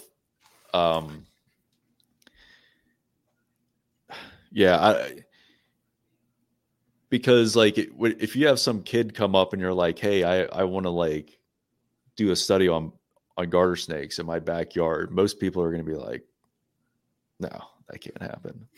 But like, that's what we need. We need people to get involved. We need people to think outside the box, and need people to just care more. And yeah, like nobody's going to advocate for like their local swamp more than the kid who played in said swamp. You know what I mean? Yeah. There was like in Ohio, they found Kirtland snakes recently in an area that it was like a new county or something like that. I remember reading about this, and they put out boards for it, and they couldn't find any. Well, some kid who was out there fishing found one, and he was like, "Hey, I found this snake." And they're like, "What the hell? We couldn't find him." Mm-hmm. I mean, he probably went fishing there like every day, and he's flipping these boards or whatever. He didn't even know what the hell they were for. Mm-hmm. And all of a sudden he finds one. And I thought it was the coolest thing. Like, they went back there, and they went there with the kid, and they actually got the kid involved so that he could go out and check them, because he probably lived right there. Mm-hmm. And they got the kid involved. I mean, that's like exactly what you want to see, Right. There's a lot of like, I don't know. I mean, we can like lament the state of the country's government, but there's a lot of like top down, like only scientists can do this. That's what I mean. Only fucking whatever can publish in this paper. Any sort of natural history of a guy who's been chilling out in his creek looking at turtles for the last 40 years. Fuck you, this paper. It's not a real paper. It is a real paper. Like, I don't know. I've explained it a lot better than I could. I've heard that like natural history from Dr. Loafman has gotten like a better shake in publishing recently, like since we graduated. So it's not as like brutally like, oh, if you don't do a landscape based model of this fucking species occurrence, that you never fucking check, by the way, if it's actually efficacious. You just make a model. Yeah. Models and genetics and fuck you, models. I remember everyone laughed at me when when we were in grad school, and we were talking about something. I was like, usually when I see the word ANOVA, I just skip that section. Like any kind of stats, I was like, I just skip that section. That's but like, yeah, you're right on the money there about like the top down thing, and people like back in the day, guys like Marty Martin, he was like this, just basically devoted his life to rattlesnakes and in the Appalachians. And he has all these he published all these cool papers, and he wasn't like a PhD professor or anything. He just really liked rattlesnakes. And he does these really cool long-term studies in West Virginia, and I think it'd be hard to do that these days. Right. It comes people. It's not like people are going to pay anybody to do it anyway. So if somebody wants to do it for free, exactly, yeah, fucking let them do it, and like accept them as like a lot of these papers, they're like notes anyway. Like I saw a snake eating a different snake in a tree, so like that's basically what it can be. But like, I don't know, we really fucked up the scientific method, just saying, for natural history. Yeah, hopefully it gets better. I don't know. Well, I do have to say that Pennsylvania, West Virginia, and Virginia, they have pretty good people that are open to these kinds of things. So I feel lucky that I'm involved in states like that, where they have people that understand these kinds of things. There's other states. West Virginia make natives legal to keep again. Like that was a dumb decision. I think I really don't know what happened there. I think from what the way that I see it is, they made that because they had regulations that didn't have like any teeth before that, and they don't want people. And they probably got blowback from, WCOs and wardens and stuff, be like, well, how do I know what kind of species salamander this is? And they'd be like, well, if you can't keep any of them and you want to get someone and you want to find someone, you could just be like, well, I don't know what kind of salamander that is, but you're not allowed to have it. But I don't think that you're going to have a warden out there walking up to a kid with a garter snake and being like, well, you can't have that. I think when you do stuff like this, it like incentivizes that behavior. Like in Florida, like they can't tell the fuck all shit difference of nothing. There's too many species to tell the difference. They might as well have made them all like mall legal and then like just had bag limits for natives, so you didn't like Yeah. take 40 or whatever. But Yeah. instead, they make weird rules. And in West Virginia, like non-natives are legal. So, like, what if they had a tiger salamander from California? They would still need to know the difference between a tiger salamander from California and a spotted salamander that's native, technically. Yeah. Yeah. So it's still just as hard. It just like that's a good point. Hurts people's ability to like go to Petco, get a corn snake, and be like, "Fuck, I like corn snakes. Oh, they're native, but they're kind of rare. Maybe I'll herp them and just enjoy them. Don't collect them. Like, who cares? It's a brown snake in the woods." But that like chain of learning about your own, herpetofauna it's fucking broken. Yeah, it doesn't even. You know about the guy that's been finding corn snakes? Yeah, fuck that guy. I'll fight him. I'm kidding. He just beat me to it. Yeah, I know. No, he's good. He gave a really good, cool talk about all this. I know he's probably a great guy. Yeah. Still want to fight him. Hey, no, sorry. Keep going. There's still pine snakes and eastern kings to be found down there. All right. Well, that's like, but that was like my home, like the next county I knew for my home. What a bitch! I ain't coming back ever. Oh, come on. No, if I moved back, I'd move back to Pennsylvania because I think it has the most fair, like, keeping laws and stuff. So I wouldn't even move back to WV. Fuck. Come on down. All right, shit. Pennsylvania's waiting for me. I do miss like, pawpaw trees. Like spice bushes. Like anything eastern deciduous. I miss it. Tumbleweeds. There's tumbleweeds here. It's wild. They're not even native either. That's the worst part. They're from fucking Siberia or some shit. And they're invasive. I like it. I really do like the area where I live, and I like the. I mean, I like the Appalachians and the Midwest, and I like the Southeast too. Whenever I have the opportunity to go down there, but once it gets too hot and things aren't moving, it could be somewhat discouraging. Mm-hmm. I think that's the nice thing about the Appalachians is you can do stuff you can look for certain. There's always something to look for, mm-hmm. even in the winter. Oh fuck, Jinx! You want me a Coke? Mud puppies, yeah. I used to like, wood frogs come out really early, but even before then, you can go pull whatever, like overwintering bullfrogs, green frogs. Just like the littlest puddle of water. I'm not quarreling with anybody. He just beat me at my own game, and I'm jealous. Okay. Yeah, snakes are rare. Yeah, I did. Mud puppy trapping. I have a video about the mud on your puppies. YouTube. Yeah, let's look at your YouTube. We're about finishing up. It's pretty sad, but winter mud puppying. Oh, you should keep going though. Like, there's a lot of like content. You've seen NFK thing, right? Oh yeah, I know that. Yeah. I know him. Well, I talk to him online here and there. Are y'all buds? Yeah, we have a lot of mutual friends.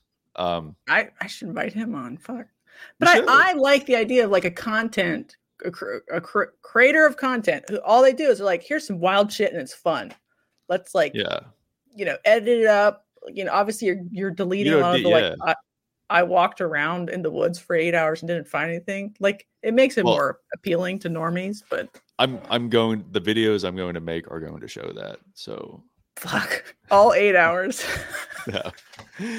No, there aren't a lot like I like Noah's videos and some other people out there. But there's a lot of videos where I see a lot of most of the popular content I see are seems like Noah's kind of the exception, where it's like most of the other content is like shock. It's like, oh yeah, they're the worst. It's like shock, or it's like so G-rated and kids and boring that it like, I mean, that's good that it's for kids and it appeals to them, but I can't do that. You don't have to. Yeah, like the way my brain works is just like, I don't know. I have a lot. I'm I not G-rated. Yeah, I want to make something like, I just have like a kind of like a darker sense of humor and things like that, and I like to. I want to make something that I would want to watch because it doesn't exist. Andrew Heckler says he would watch more naturalist content as long as it's not van life people who stumble on wildlife and then optimize it for Instagram. Yeah, I think NKH, what's his name, Noah? He's like the best one. He's like, I got a Target, I'm driving, it sucks. Here's my, gas station burrito. And then he herps, he finds some stuff. You got an ID, you got like in situ pictures and in situ video. And you're like, oh, that's the context for the finding. He's like, this was my goal, and then I missed my goal, and it kind of sucked. Then I go home and I drive for 8 more hours. So like, it's actually like is relatively realistic while still being like edited in a fun way. Yeah. I respect it.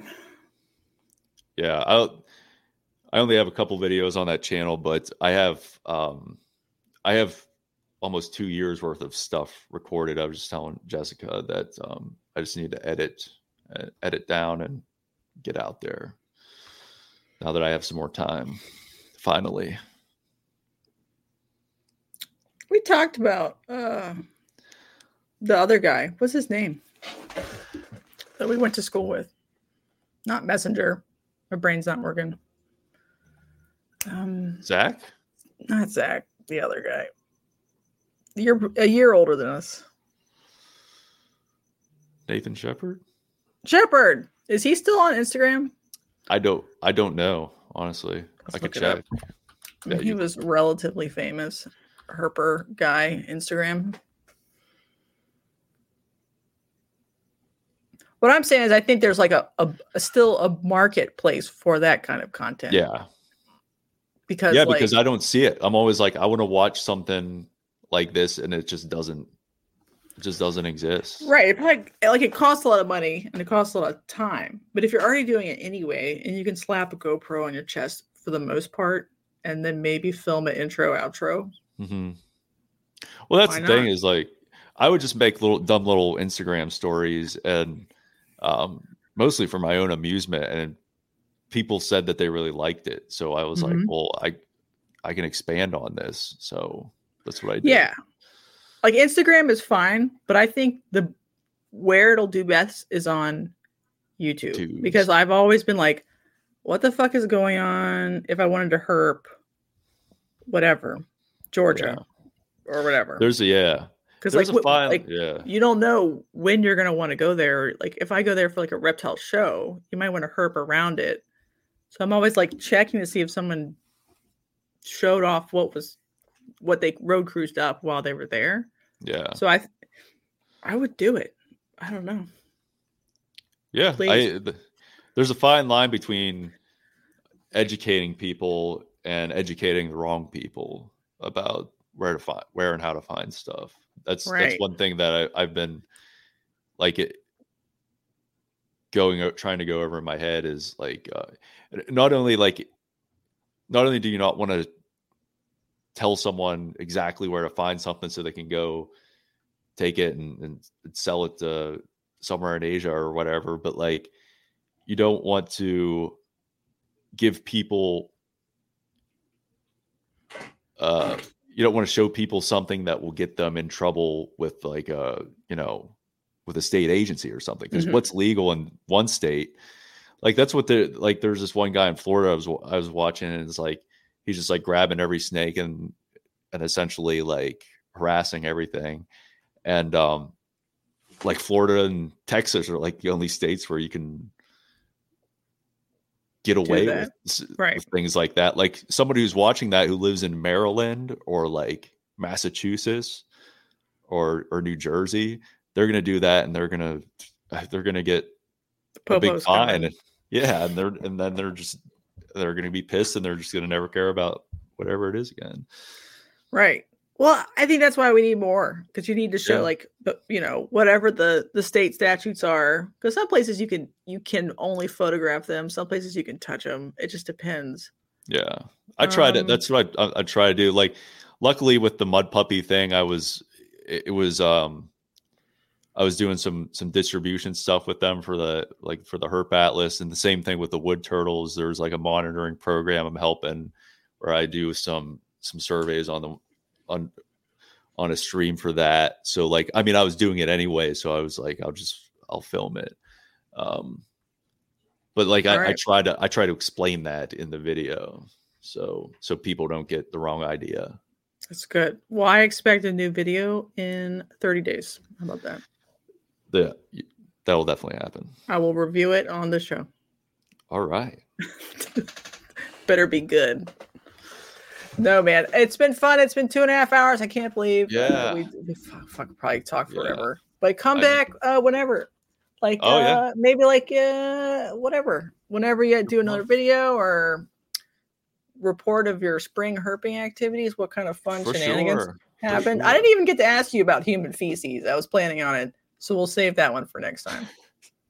Well, actually, if you watch the mud puppy video. Oh, there's some human feces in that one? Well, I talk about something. Yeah.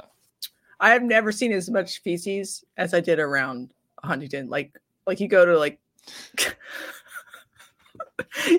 We used to get like soft-shell turtles or try to find soft-shell turtles in certain spots. And there would just be lots of human feces just all around. Like while people were fishing, they just lost control of their bowels. I'm assuming because of meth. And I was like, maybe we could talk about all the places we found feces. But we'll save that one for next time. It sounds good. Fuck, chat. Thanks, Chad, for being here. Yeah, thank you, everyone. Check out his IG and his YouTube video that he's going to start working on right away is in the show notes. So go subscribe. Go follow on IG. Aaron's a cool guy. He likes snakes and salamanders and stuff. That's all that really matters. All right, let's wave like princesses. Ready? Good job. Bye, everybody. Bye. Thank you. See you soon.